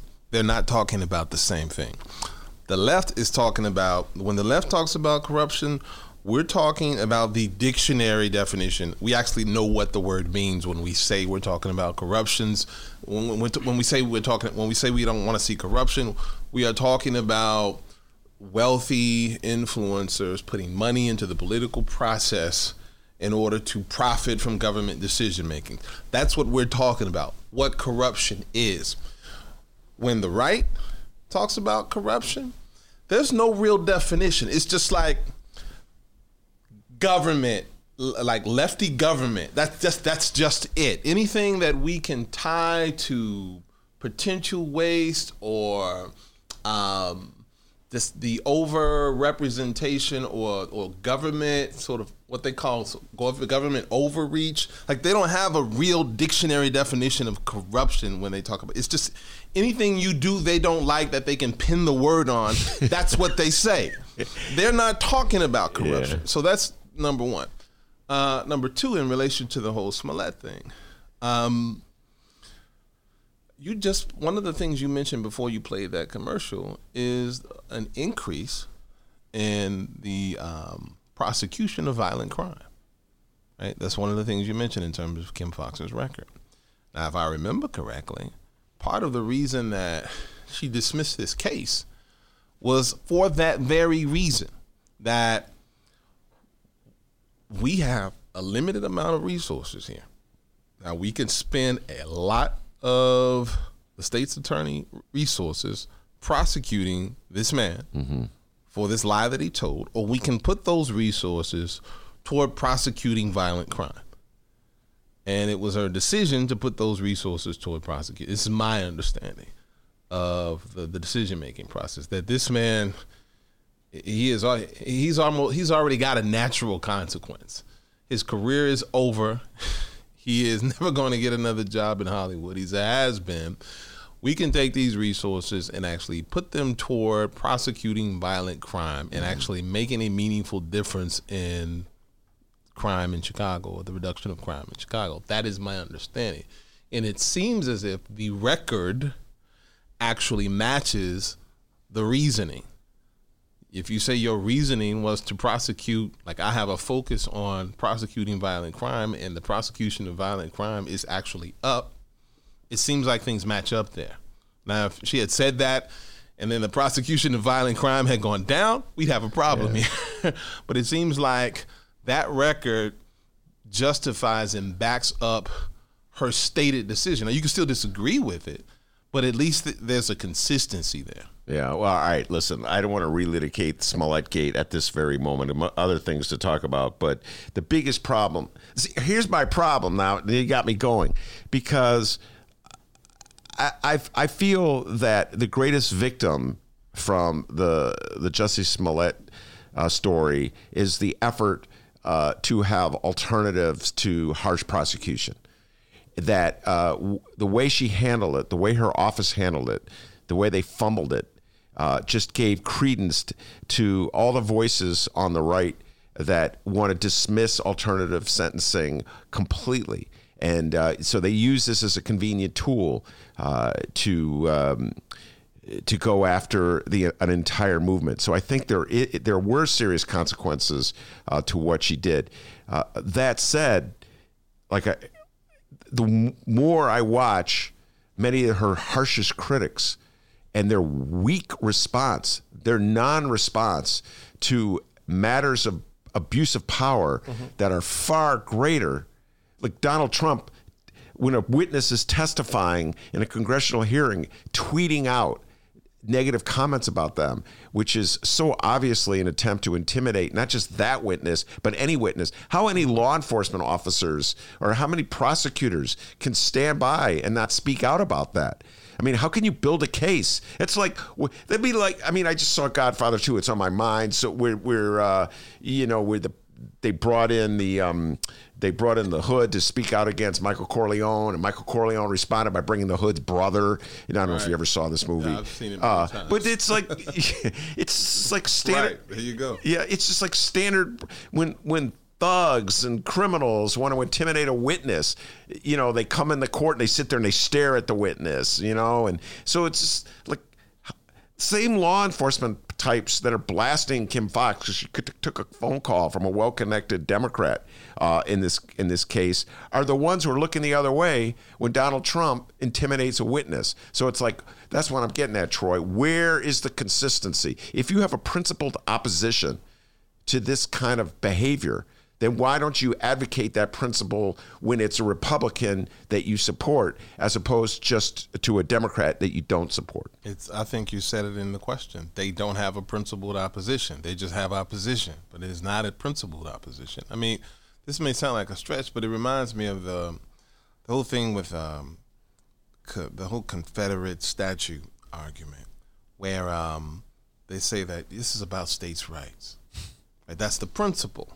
It's supposed to be about states' rights. But when you look at the actual history, the same people that were yelling, states' rights in terms of our right to own and keep human beings were against states' rights when other states wanted to exercise their rights to not return those human beings when they escaped.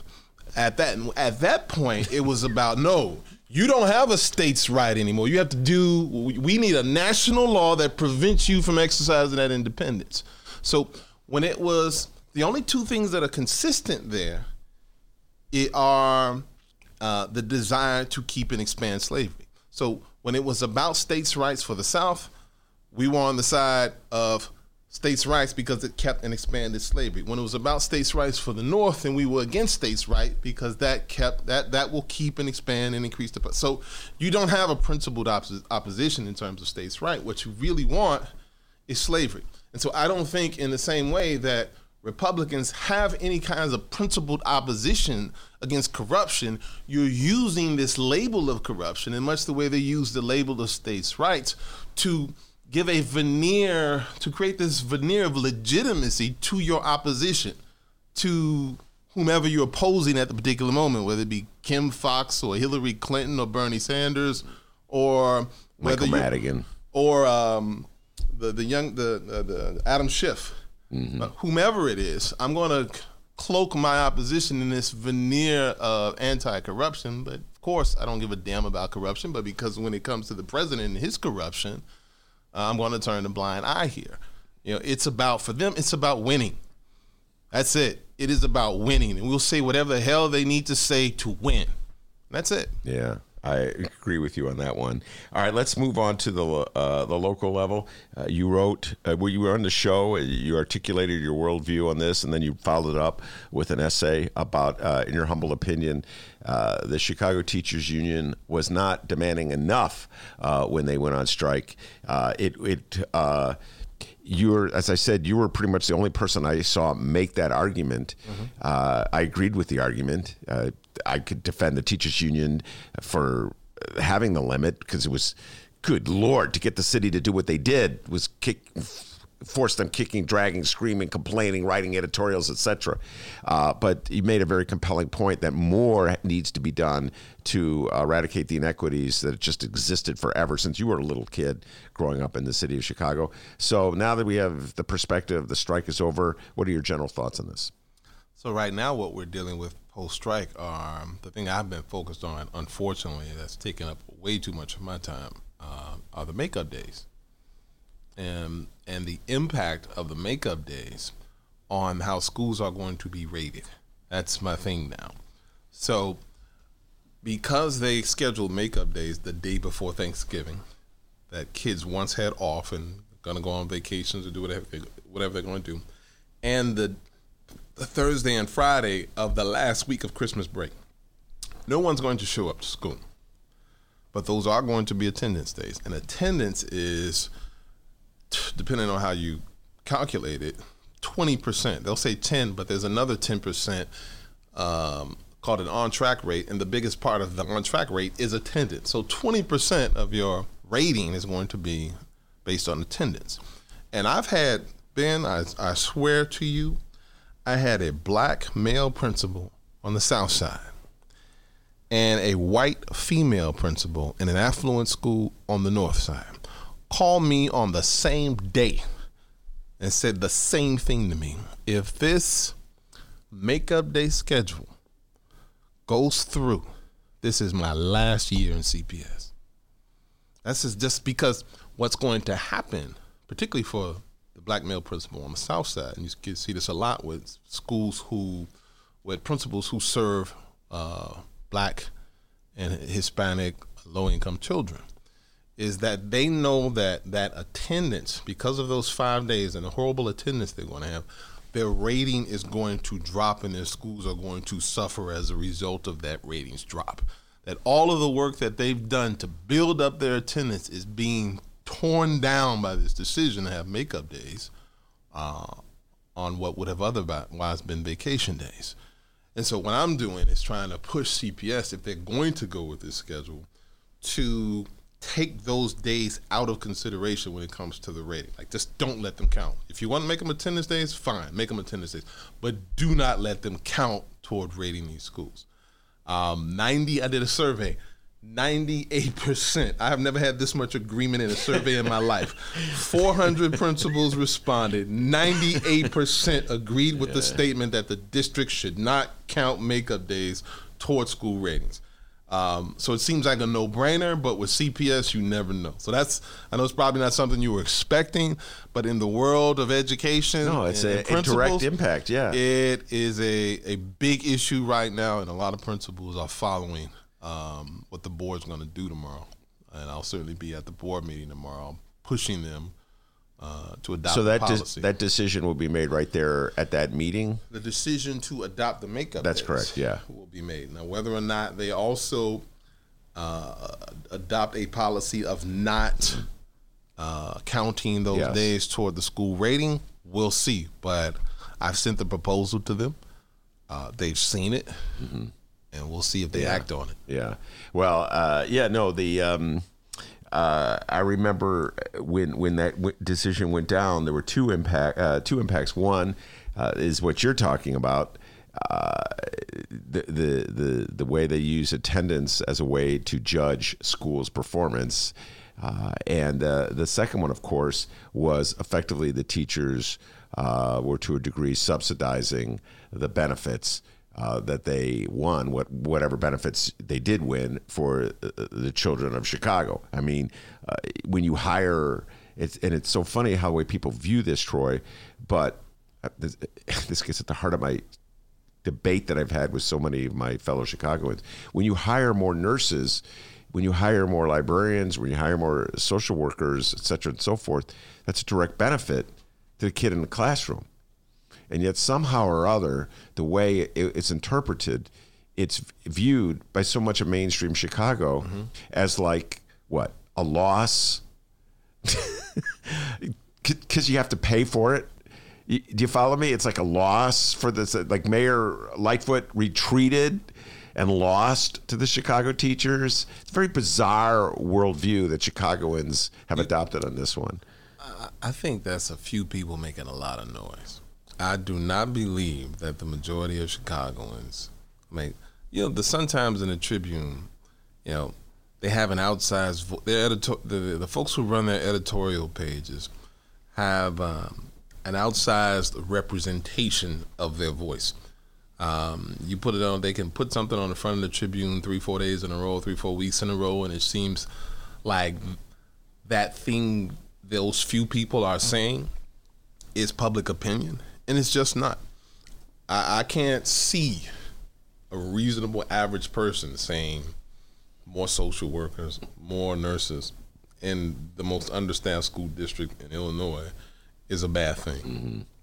Oh, and by the way, right after I did that piece showing that Chicago Public Schools was the most understaffed school district in Illinois based on state data, the state released new data to show that they're no longer. They're like one of the top staffed school districts in Illinois. Somehow CPS went to the state and got the data changed. Like now the number, now listen to me, man, listen to me. The number they have now. Yeah. Based on the number they have, because it went from 17 children per staff member to 12 children per staff member. In order for that to be true, CPS would have had to have hired 10,000 people last year, 10,000 new positions. We know that did not happen. And so something strange is afoot here because the new data no longer has CPS. And it's been one of the most understaffed school district ever since I've been keeping track of this thing. And after I start talking about this, all of a sudden, and it started getting some notoriety, all of a sudden the state releases data saying that, nope, they were number 861 out of 861 school districts. And now they're like 100 something. Wow. That is wild. Just a stroke of some changes in data. And I remember the first when you were a mayoral candidate, and you raised this point. Mm-hmm. And the fact checker for Better Government Association took the deep dive, and she ended up saying you were right, or I forget, they have a rating system. True. Yeah. I got a true. You got a true, which is pretty good by their rating system. It's the best one you can get. It's true. It's true. And you can't get any better than that. And to prove that it was true, she herself went to the state. Yes. The writer researcher went to the state and dug up the information. So now what you're telling me, and I've not taken an independent look, is that the state has changed the information it's presenting so that people who take this deep dive will have a different conclusion. Now, to be clear, they changed the data based on interaction with CPS. Came after the state to change the data. I've talked to Matt Lyons, the head of HR. As a matter of fact, when I put the data out, he came to me. Head of HR at CPS? Head of HR. They call it the talent department. Well, I'm glad they're talking to you at least. That's a big improvement. Chicago Public Schools, we're trying to fire Troy LaRaviere for a while, and now at least one person is talking to you. So he only came to say, where did you get this claim? And so I showed him the data from ISB, and then he went to he and his department went to ISBE, and as a result of I don't know what happened behind the scenes, but as the result of their interaction, CPS is no longer one of the most understaffed based on the data. And I don't know how good, because this is the same district that changed charter school test scores. This is the same district that got caught jimmying and inflating high school graduation rates, right? And so this is the same district that got caught editing a document that was released via the Freedom of Information Act so that it would not say what the original document said. And so you have to, please excuse me. And I told him, I was like, I'm sure you will understand, given that record, why I have my doubts about these so-called corrections you guys made with the state. But they made them. Are these quote-unquote corrections symbolized or represented or supported by actual human beings in a school? Like, are your members, principals calling up, oh my God, Troy, we suddenly got 10 nurses? No, they're not. They are not. He did make one interesting point, though, about that made it seem like there might be some need for a correction. I can't remember the exact data, but he basically was like, okay, we have blank many teachers, blah, blah, blah, blah. If we have this many teachers alone, that seems to be more than the 17-to-1 ratio that they're claiming. And he was right. Mm-hmm. He was right on that. Whether or not it actually went up as high as it did, I'll never know, but I doubt it. Well, so given all this, do you think that we're in a better position than we were before the strike in terms of meeting the needs of the poorest children in the poorest schools? Depends on how you put that and how you look at it. In some ways, in sort of absolute sense or immediate sense, yes, we did not have a guarantee, or we didn't have it in writing that we would get these additional positions. Another way you look at it is that, the biggest bargaining chip that we had is now gone. There can be no strike for 5 years. That's the biggest leverage we had. And did we get as much as we could have out of the leverage that we had? And, I have my doubts about that. It's the biggest sort of obvious sense of leverage. I mean, people can rise up at any point if we organize ourselves and put pressure. But in terms of ready-made leverage, the ability of the union to strike was the biggest thing we had at that time, and now it's gone. Just think about what embedded in what you said, a very depressing theme. To get the powers that be in the city of Chicago to do the right thing and invest our resources in the poor schools, there's a strike. Right. And that is pretty much it, absent a mass revolt, right? Which I haven't seen happen in this town since about 1983. Mm-hmm. So it just is kind of a depressing thing that you just said. They were forced, as I always say, kicking and screaming every step of the way, complaining. When the strike was over, their advocates in the media ripped the teachers for daring to go on strike, and then raised the issue of sick days to besmirch all teachers everywhere as a bunch of ne'er-do-wells. Mm-hmm. And now, but the reality is, you're saying is true. Now everybody's back to business as usual, and next year start cutting TIF deals, taking money away from the schools, closing schools, etc., because the hammer is gone. Exactly. For 5 years, it's gone. But I also want to say that latter part, because I don't want to down the teachers, because I know I seem like I come down hard on the teachers union. In some ways I do, because they had that power, and so you have to put as much pressure as possible on them while they have it.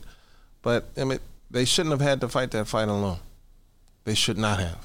They should. So I can't be so angry at them or disappointed in them. I have to be disappointed with me for not organizing a cadre of people to stand with them.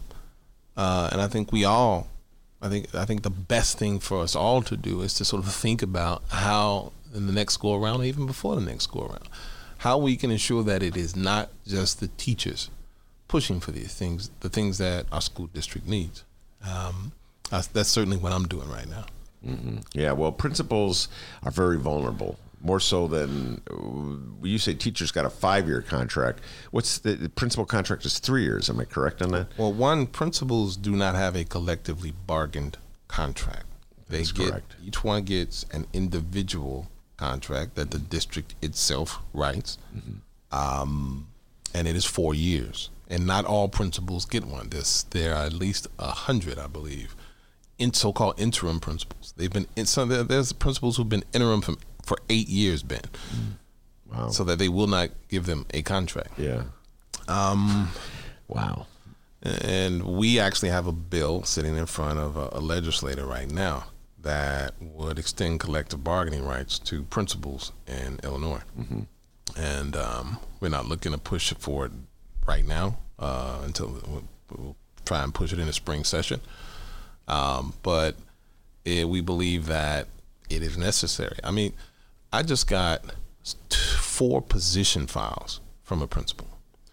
And the positions files describe the positions, the annual salary, the weekly salary, and the hourly rate.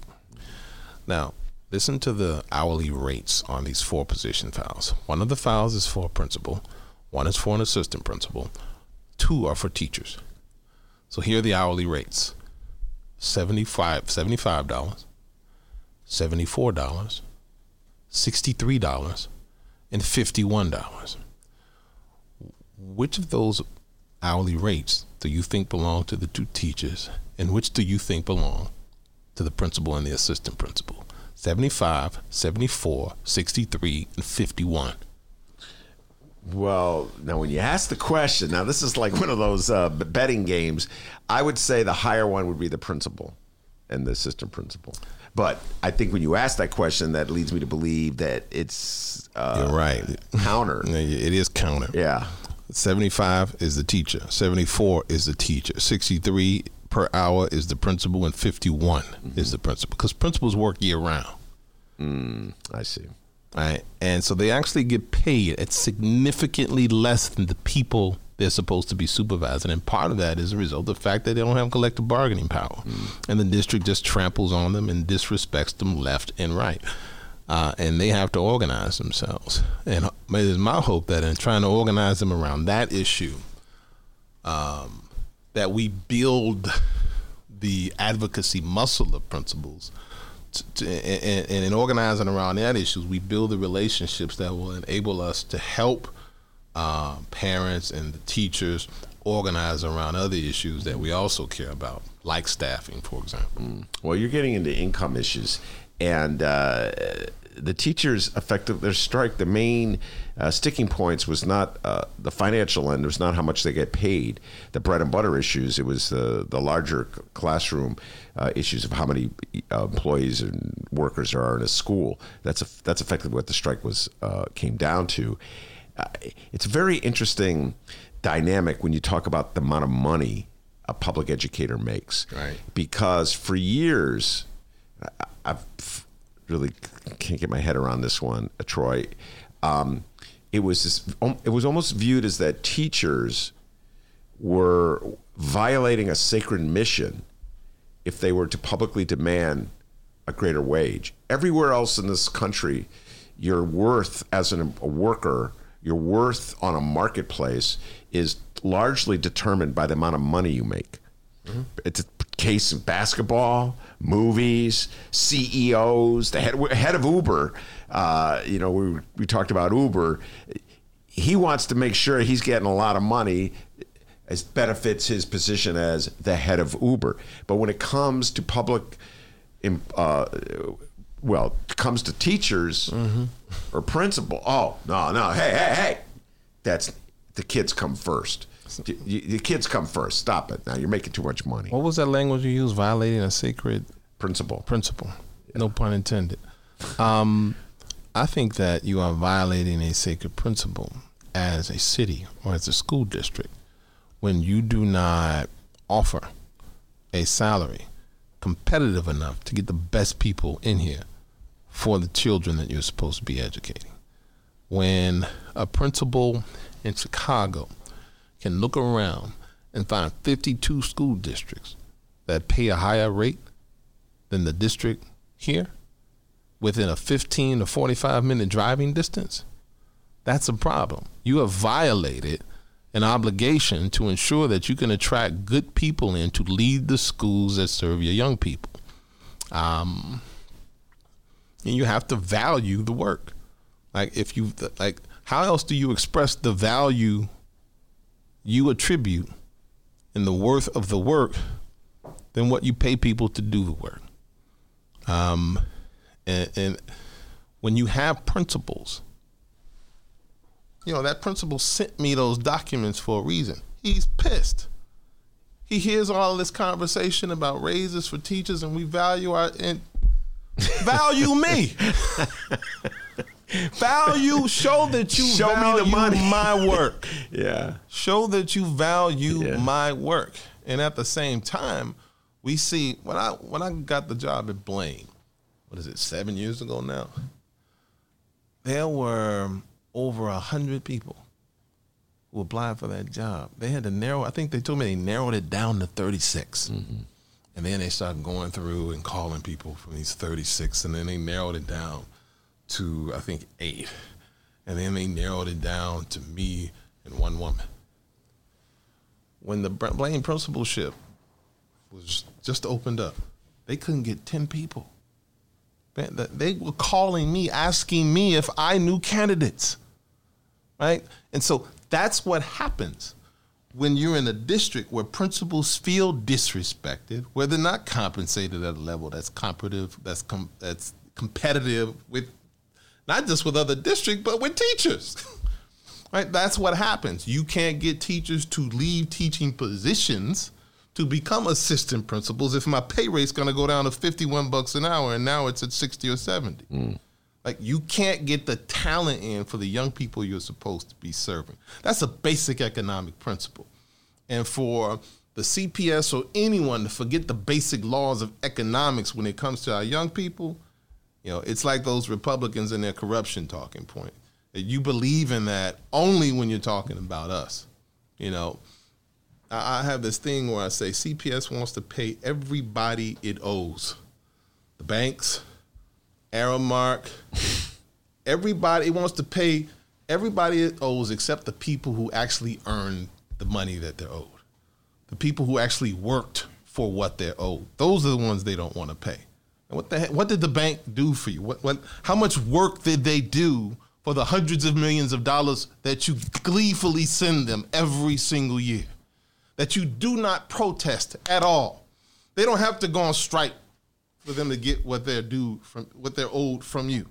There is no acrimony. You pay. But when it comes to the people who actually do the work, that's when we get the acrimony. That's when we get the editorials from the Sun-Times. People don't like the ruling class of this city don't want to pay the people who work. They want to pay the people who own.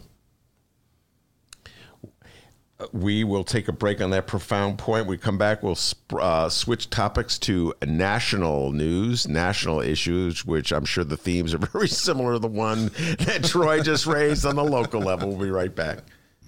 The Ben Joravsky Show is supported by Northwestern University's part-time master's program in literature and liberal studies. Students learn from dynamic and diverse faculty as they build advanced skills for critical analysis, writing, and research. Evening classes are held on Northwestern's Evanston and Chicago campuses. The spring quarter application deadline is January 15th. Learn more at sps.northwestern.edu/masters.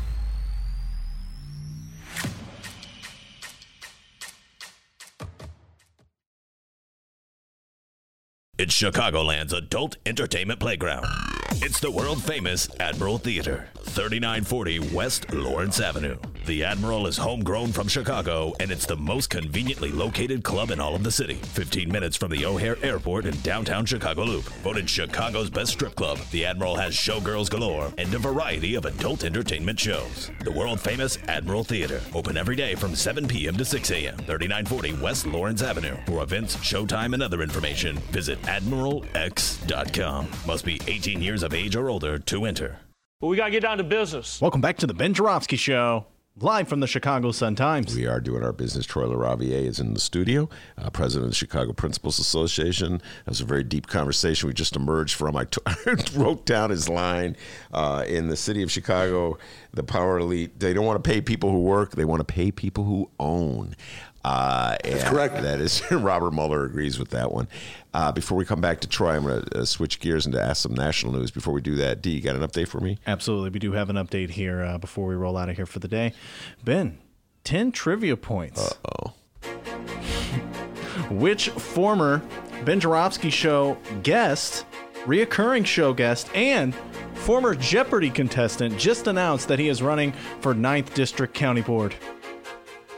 Neil Muhammad? There's only one. Yes, Neil Muhammad. I did not. He's running for office again? Yeah. That's why it's a breaking update. Wow. Yes, it's Neil Muhammad. He ran for Congress 2 years ago, the 16th Congressional District, but now he's looking for a seat on the county board. Neil Muhammad, 38 years old, announced Monday that he was running to succeed Paul Stoddard, the Democrat out of DeKalb, and representing the 9th District on the board.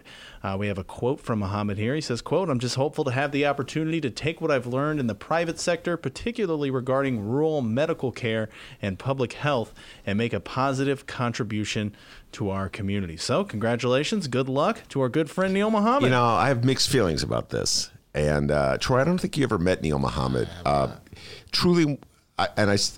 He's truly one of the smartest people that's ever walked through that door. and he's a Jeopardy contestant, which doesn't necessarily mean, he's smart, but he shows he has a lot of stuff upstairs. Did he win? No, he didn't. He won one round and lost the other, and then I nailed him on it. Remember, I asked him a trivia question. He couldn't answer it. I can't remember some obscure piece of trivia that's floating. They were making fun of me earlier today because I have this incredible ability, Troy, to remember where people went to high school. For instance, Troy LaRaviere is a proud graduate of DeSable High School, if I'm correct, or is it Dunbar Vocational? Dunbar. I knew it was a D in the South Side. DU, you got the DU. Well, that would have been embarrassing if you got it wrong, huh? But come on, man, you got to give me credit for that. Troy told me that. Good, it's really weird. But Neil Muhammad is, he would come in and we would speak for an hour on this or that subject, and he was so well versed. And, he just would take these. He like on healthcare, the man knows so much about healthcare, and he would talk about the history of healthcare. I'm like, what a great. So now, now that he wants to be a public official, he wants to be an elected official. So I got to grant him that. But I'm like, oh no, I want you to be at the beck and call of the Ben Joravsky Show. So I got mixed feeling. Good, God bless you, Neil. Well, maybe good we luck can to get you. one more interview out. One more interview. Yeah. By the way, you can download our interviews with Neil Muhammad if you're unaware of them. ChicagoSunTimes.com, ChicagoReader.com, wherever else you download your favorite podcasts. A very, very smart man. You'll learn something if you listen to that. No, everybody knows I got my favorites. Troy, obviously, Stacey Davis Gates, Neil Muhammad, the people that come back recurring because they got something interesting to say. They're not afraid to say it. You know what I mean? So, Neil, God bless you. Best of luck to you. Neil Muhammad. He's from DeKalb. Schlepp in all the way from DeKalb, too. So I appreciate that. That's no joke. All right. Now, I sent you a homework assignment, which obviously you were too busy to do, so I'll help you with the homework assignment. I was just utterly obsessed with this story, Troy, that broke over the weekend, and I haven't had an opportunity to talk about it. I'm probably going to write about it. Okay. I wrote about it briefly, but, okay, follow me on this. So Mayor Michael Bloomberg, former Mayor Michael Bloomberg, who for about 12 years was the mayor of New York City, and as the mayor of New York City was very proud of a policing strategy that he championed called Stop and Frisk, in which police officers were essentially encouraged to literally do that, stop and frisk. And the idea was that if you on a routine basis just stop and frisk, arrest, what have you, people that you think are up to no good, crime will fall. That was the attitude prevalent in New York City back in the early part of this century. And he championed it, and he was there was a counterblast from black activists, just ordinary black people in the city of New York, because guess what? Troy LaRaviere, most of the people that were swept up by stop and frisk were black people. And the ACLU, God bless the ACLU, filed some lawsuits and forced the city of New York, when Bloomberg left and de Blasio took over, to retreat from stop and frisk. Crime was falling already during stop and frisk, Troy. It continued to fall even when they got rid of stop and frisk. So the first view is maybe there's not a direct correlation between crime and stop and frisk. If crime is continuing to fall, maybe there's other factors at play here. Or maybe if you move away from stop and frisk, that'd be a more effective means of policing against crime. Whatever, that's what's going on. Bloomberg was defiant in his support of stop and frisk in the face of criticism. Up until, I think, a couple months ago, he was still defending it. Then, lo and behold, he decided he wanted to run for president of the United States as a Democrat. Well, if you're going to run for president of the United States as a Democrat, you absolutely, positively must, with a capital M underline, must get black votes. So what happened on Sunday? He stopped off at a black church in Brooklyn. The minister, the preacher of the church is friendly with him, has been friendly with him for years, gave him access to the congregation, and he apologized for stop and frisk. He said, I was wrong for stop and frisk. It was like the light went on. Okay, maybe the light was turned on by suddenly looking at polls that show, I don't know. But there's a part of me, Troy, I battle with this, that's very skeptical about what people do and why they do it. I'm always struggling with this. profound moment, an apology from one of the most powerful men in America. He's a billionaire, 3-time mayor of New York City, had a huge hand in shaping all kinds of policies. He could continue to do that if he chose. He has apologized for stop and frisk. Your thoughts? So, let me, as someone who has been targeted multiple times in my life by police action, it is some seriously demeaning, dehumanizing shit for that to happen to you. It is, you feel power. It's just fucking demeaning, right? And imagine an elected official, powerful elected official, deciding that he's going to put hundreds, thousands, or hundreds of thousands of people through that demeaning, disempowering process. Right? I don't care if your apology is sincere or not, right? Because we have to make a decision here, right? And the decision isn't, is your apology genuine? Is this a show? The decision is, do you get to be president? Do you get my vote for president? My vote is not going to hinge on whether you're sincere about your apology. My vote is going to hinge on the fact that you were in an office of great power and you abused the hell out of that power by using it to subject thousands of people every single day to that kind of abuse. You don't get to run for president. I'm glad you're sorry, but you don't get to be president after having done that. You need to chalk it up. I screwed up. I had my chance. I screwed it up. No one should vote for this man. If you don't believe that human beings should be subjugated, devalued, and humiliated like that, then you don't vote for this man. You don't give him a chance. Thanks for your apology. Now go home or go out to sail on one of your 7 yachts. But get the hell away from the presidency of the United States. Does that make sense? Yeah, it makes sense. I had, did I ever tell you about this one traffic stop I had? I've had plenty, but I had this one that was so telling. I'm an assistant principal at Johnson School of Excellence. And I get off work, I have my suit on, my tie, and I'm driving home. Now, Johnson is west side, I lived on the south side. So I'm going fast, admittedly. I may have ran an orange light or two. What road are you traveling on? I'm going down California. Okay, going south in California. Going south on California. Mm-hmm. I'm around the teens, 20s streets. Mm-hmm. And this car, was like a sport utility vehicle, blue, pulls up and goes into the oncoming traffic to pass me up. This is me, this is him. He goes in oncoming traffic to pass me up and then stops his car in front of me to stop me. He gets out of his car. He walks over to my car. He flashes his badge as he's walking toward me. And I roll my window down.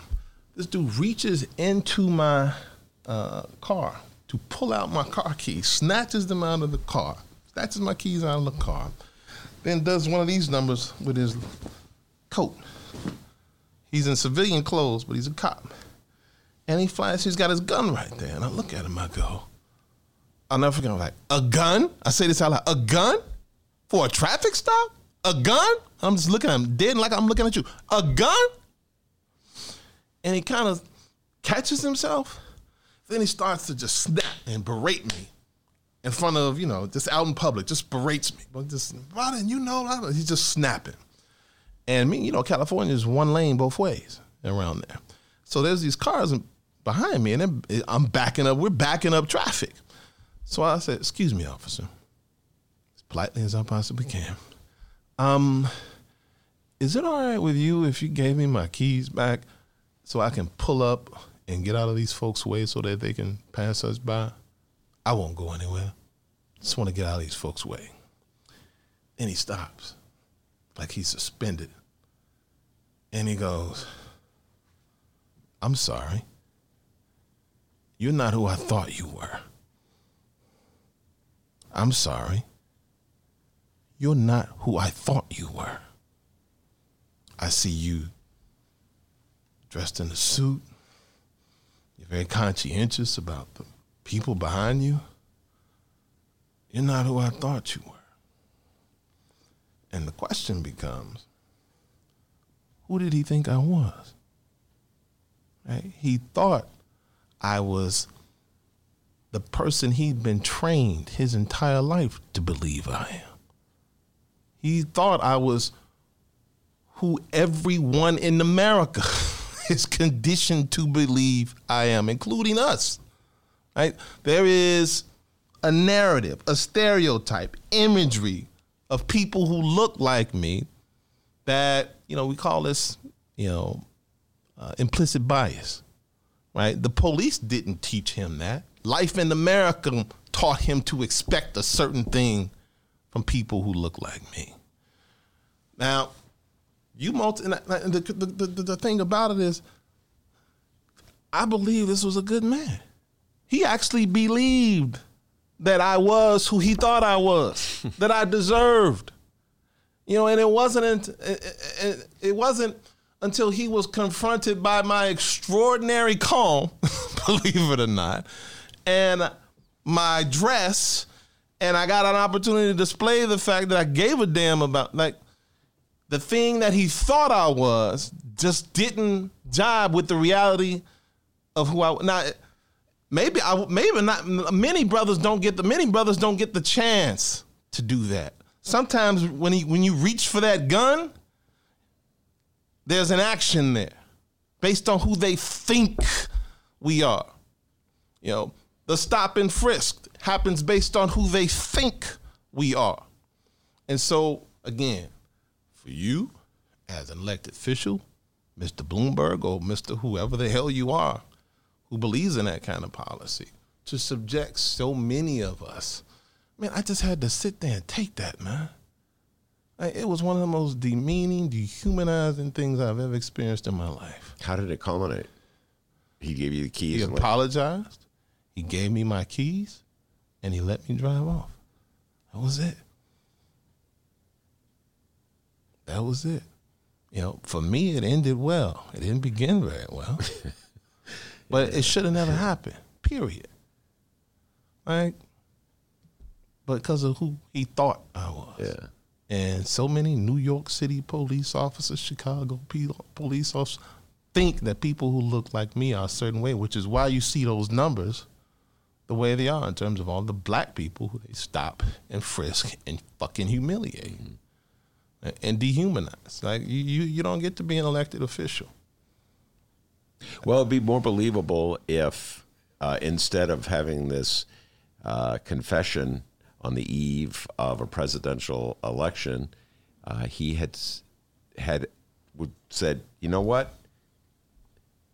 I'm going to give X amount of money to the ACLU or something like that, as a sign that I realized I went too far in infringing on people's constitutional rights, and I believe in constitutional rights. Bloomberg was one of the big funders. You probably know this, but I'm just going to say this anyway for our listeners who might not know this. The gun stuff? Yes, gun, but also the fight against sugary drinks. That's one of his obsessions. And as such, he was a leader of the movement that caused Toni Preckwinkle so many problems when she tried to increase the soda pop tax, the sugar tax. We talked about that many times when you were on the old show. And so he's not afraid to put some of his money behind causes that he really believes in. The soda pop thing is one obvious case. Guns is another obvious case. So I'd be more impressed if he wasn't running for president and if he said, you know what, I've thought about this and I've come to the conclusion I was wrong. Like that slaver in that song Amazing Grace, right. And I'm going to turn my life around on this particular issue and crusade as strongly against it as I do for getting the people to stop drinking soda pop because it's bad for their health, or getting people to having access to guns because it's bad for their health. Yeah, I agree with everything you just said. Was a great way to atone for his mistakes. I agree with all of them, but you still don't get to run for office and have me support you. All right. That's fair enough. And so the question I had for you, can you think of any other apologies that you would like to hear prominent politicians make for the policies of the 21st century? Plenty, but the one I'm thinking about right now is I would like to hear Democrats apologize for the horrible messaging that they have around this impeachment. Talk about that. I mean, you look at one. If I hear the word quid pro quo, like nobody get like, come on, come on. Yeah. Like you're trying to win hearts and minds here. You're trying to get people to understand just how derelict and corrupt and how treacherous this act is, and you quid pro quo. Come on, man. Second, in relationship to defining what it is the man did, he didn't want an investigation of Joe Biden. He wanted an announcement of an investigation of Joe. That's what you have to emphasize, because he preconditioned military aid on a public announcement of an investigation. You have to see the difference here, because the announcement itself undermines an actual investigation. Since when have you heard the FBI announce that it's going to investigate? Like, once they've announced it, they've been investigating for a year. They've conducted the raid. That's when the public finds out. The office when the raid goes down. Valid point. Right? He didn't want an investigation. He wanted an announcement of one. Yeah. And in wanting an announcement one, you doom any real one that you possibly could have wanted. Yeah. But you didn't. Third. That's a good point. Third. And then no one's saying it. Third, and I think most importantly, that aid. When we give folks aid, it's typically in our national security interest. It is in our national security interest. That's the argument, at least. I don't believe it. But since that's the talking point, let's use it. You know, when they're helping out some military group to fight terrorism in whatever the heck country they're in, Afghanistan, Iraq, Syria, right? That's typically the argument is that we don't want those folks to reach our shore, so we're attacking it over there, right? This is in the security interest of the citizens of the United States of America. And so you're holding out, you're not just holding out military aid, you're jeopardizing the security of the American people so that you can get an announcement of an investigation. Right? Democrats have to learn to frame this so that it will look like what it is. Like the way it's framed now, it's almost academic. And dude, this dude was a traitor. This dude put you in jeopardy. This dude jeopardized your life and your safety so that he can get an announcement. You know, and I can play with we still have to play with the words a little bit, but we could message this so much more effectively so that people can see the level of criminality. And that's another word I haven't used. This man's a criminal. But all the Democrats can say is investigation and quid pro quo, and like nobody gives a crap about. I mean, nobody except people like you and me. Yeah. But we need the general public, and you don't get the general public with that kind of language. You have to really get in and cut, and they're not doing it, and it's very disappointing. It's frustrating, it's frustrating, and it's compounded by the fact that the entire Republican Party is complicit in it. And, it's like I always talk about in sports, and do a sports metaphor, the difference between going into a gym and just shooting baskets by yourself and then playing a game where there's someone covering you. Mm-hmm. It's one thing to do it when you're just shooting by yourself, and another thing when there's a guy pushing you, shoving you, waving his hands. The Democrats are conducting a quote-unquote investigation while the other side is playing defense, if you will. They're throwing their hands in the air. They're yelling at you when you shoot the free throw. Mm-hmm. They're pushing you. They're fouling you. And it gets, I guess we're ending where we began. Like the principle that wrongdoing should be investigated is out the window. And the Republicans have very much become Johnny Cochran. They're employing they should thank Johnny Cochran. They're learning from Johnny Cochran. They're employing all the techniques that Johnny Cochran used to get OJ off, and they're doing it on behalf of Donald Trump. They're vilifying the enemy. They're trivializing the arguments. They're looking to distract the jury any which way they can. They're doing absolutely everything they can to reposition the focus away from the allegations of the crime. Mm-hmm. And if that's the flip side of my point. If your message was sharper, you would be able to pivot so much more easily when they come with all of this distracting BS. Pivot towards this criminal. Pivot toward the criminal act. Pivot toward a very precisely and narrowly defined set of actions that you have characterized as best as you possibly can, that you just always go back to. All right. Now, before I let you out the door, tomorrow is debate, Democratic national debate. That's correct. I think there will be 10 candidates on stage. Good Lord. It's amazing. Troy, every time you come on the show, I keep thinking there's going to be a reduction in the number of Democrats running for president, but it kind of staying the same. Is Bloomberg going to be on? No, he will not be on. He's not qualified for this debate. Bloomberg, I don't think, is officially a presidential. He's allowing he filed to run in Alabama, I want to say. Like he's going to get a lot of votes in Alabama. Right. Anyway, and I guess he's sort of like seeing how the trial balloon is, what the reaction is, et cetera.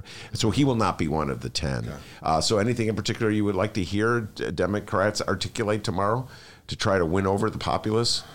I mean, outside of the messaging I just mentioned,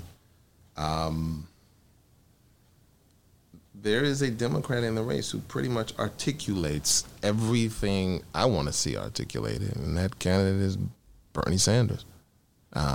That we live in a country whose economy is rigged by the wealthiest among us, that these people make more money, have more money than they can spend in their entire lifetimes, and are trying to rig the economy even more so that at the expense of people who don't have enough to last until the end of the month. And then they take that money and corrupt our political system. And I'd like to see a lot more calling out of those who are on that Democratic stage who have been corrupted. And very specific examples. Bernie kind of alluded to it when he was running against Hillary with the Goldman Sachs, but he didn't want to pull he pulled his punches. I like to see folks who take the money called out. Because that is the essence of what is so wrong with our political system. And if you can't call out the people from, quote unquote, your party who are engaging in that, what are you up there for? I mean, there's nothing, I don't think there's anything more important than that. Talking about, because you can talk about healthcare, but the thing that's going to stop you from implementing is that corruption. You can talk about the need for reduced emissions, but the thing that's going to prevent you from passing actual policy that reduces emissions are members of your own party who are taking money from the polluters. Right? So the issues are great, but let's start talking about the electoral system.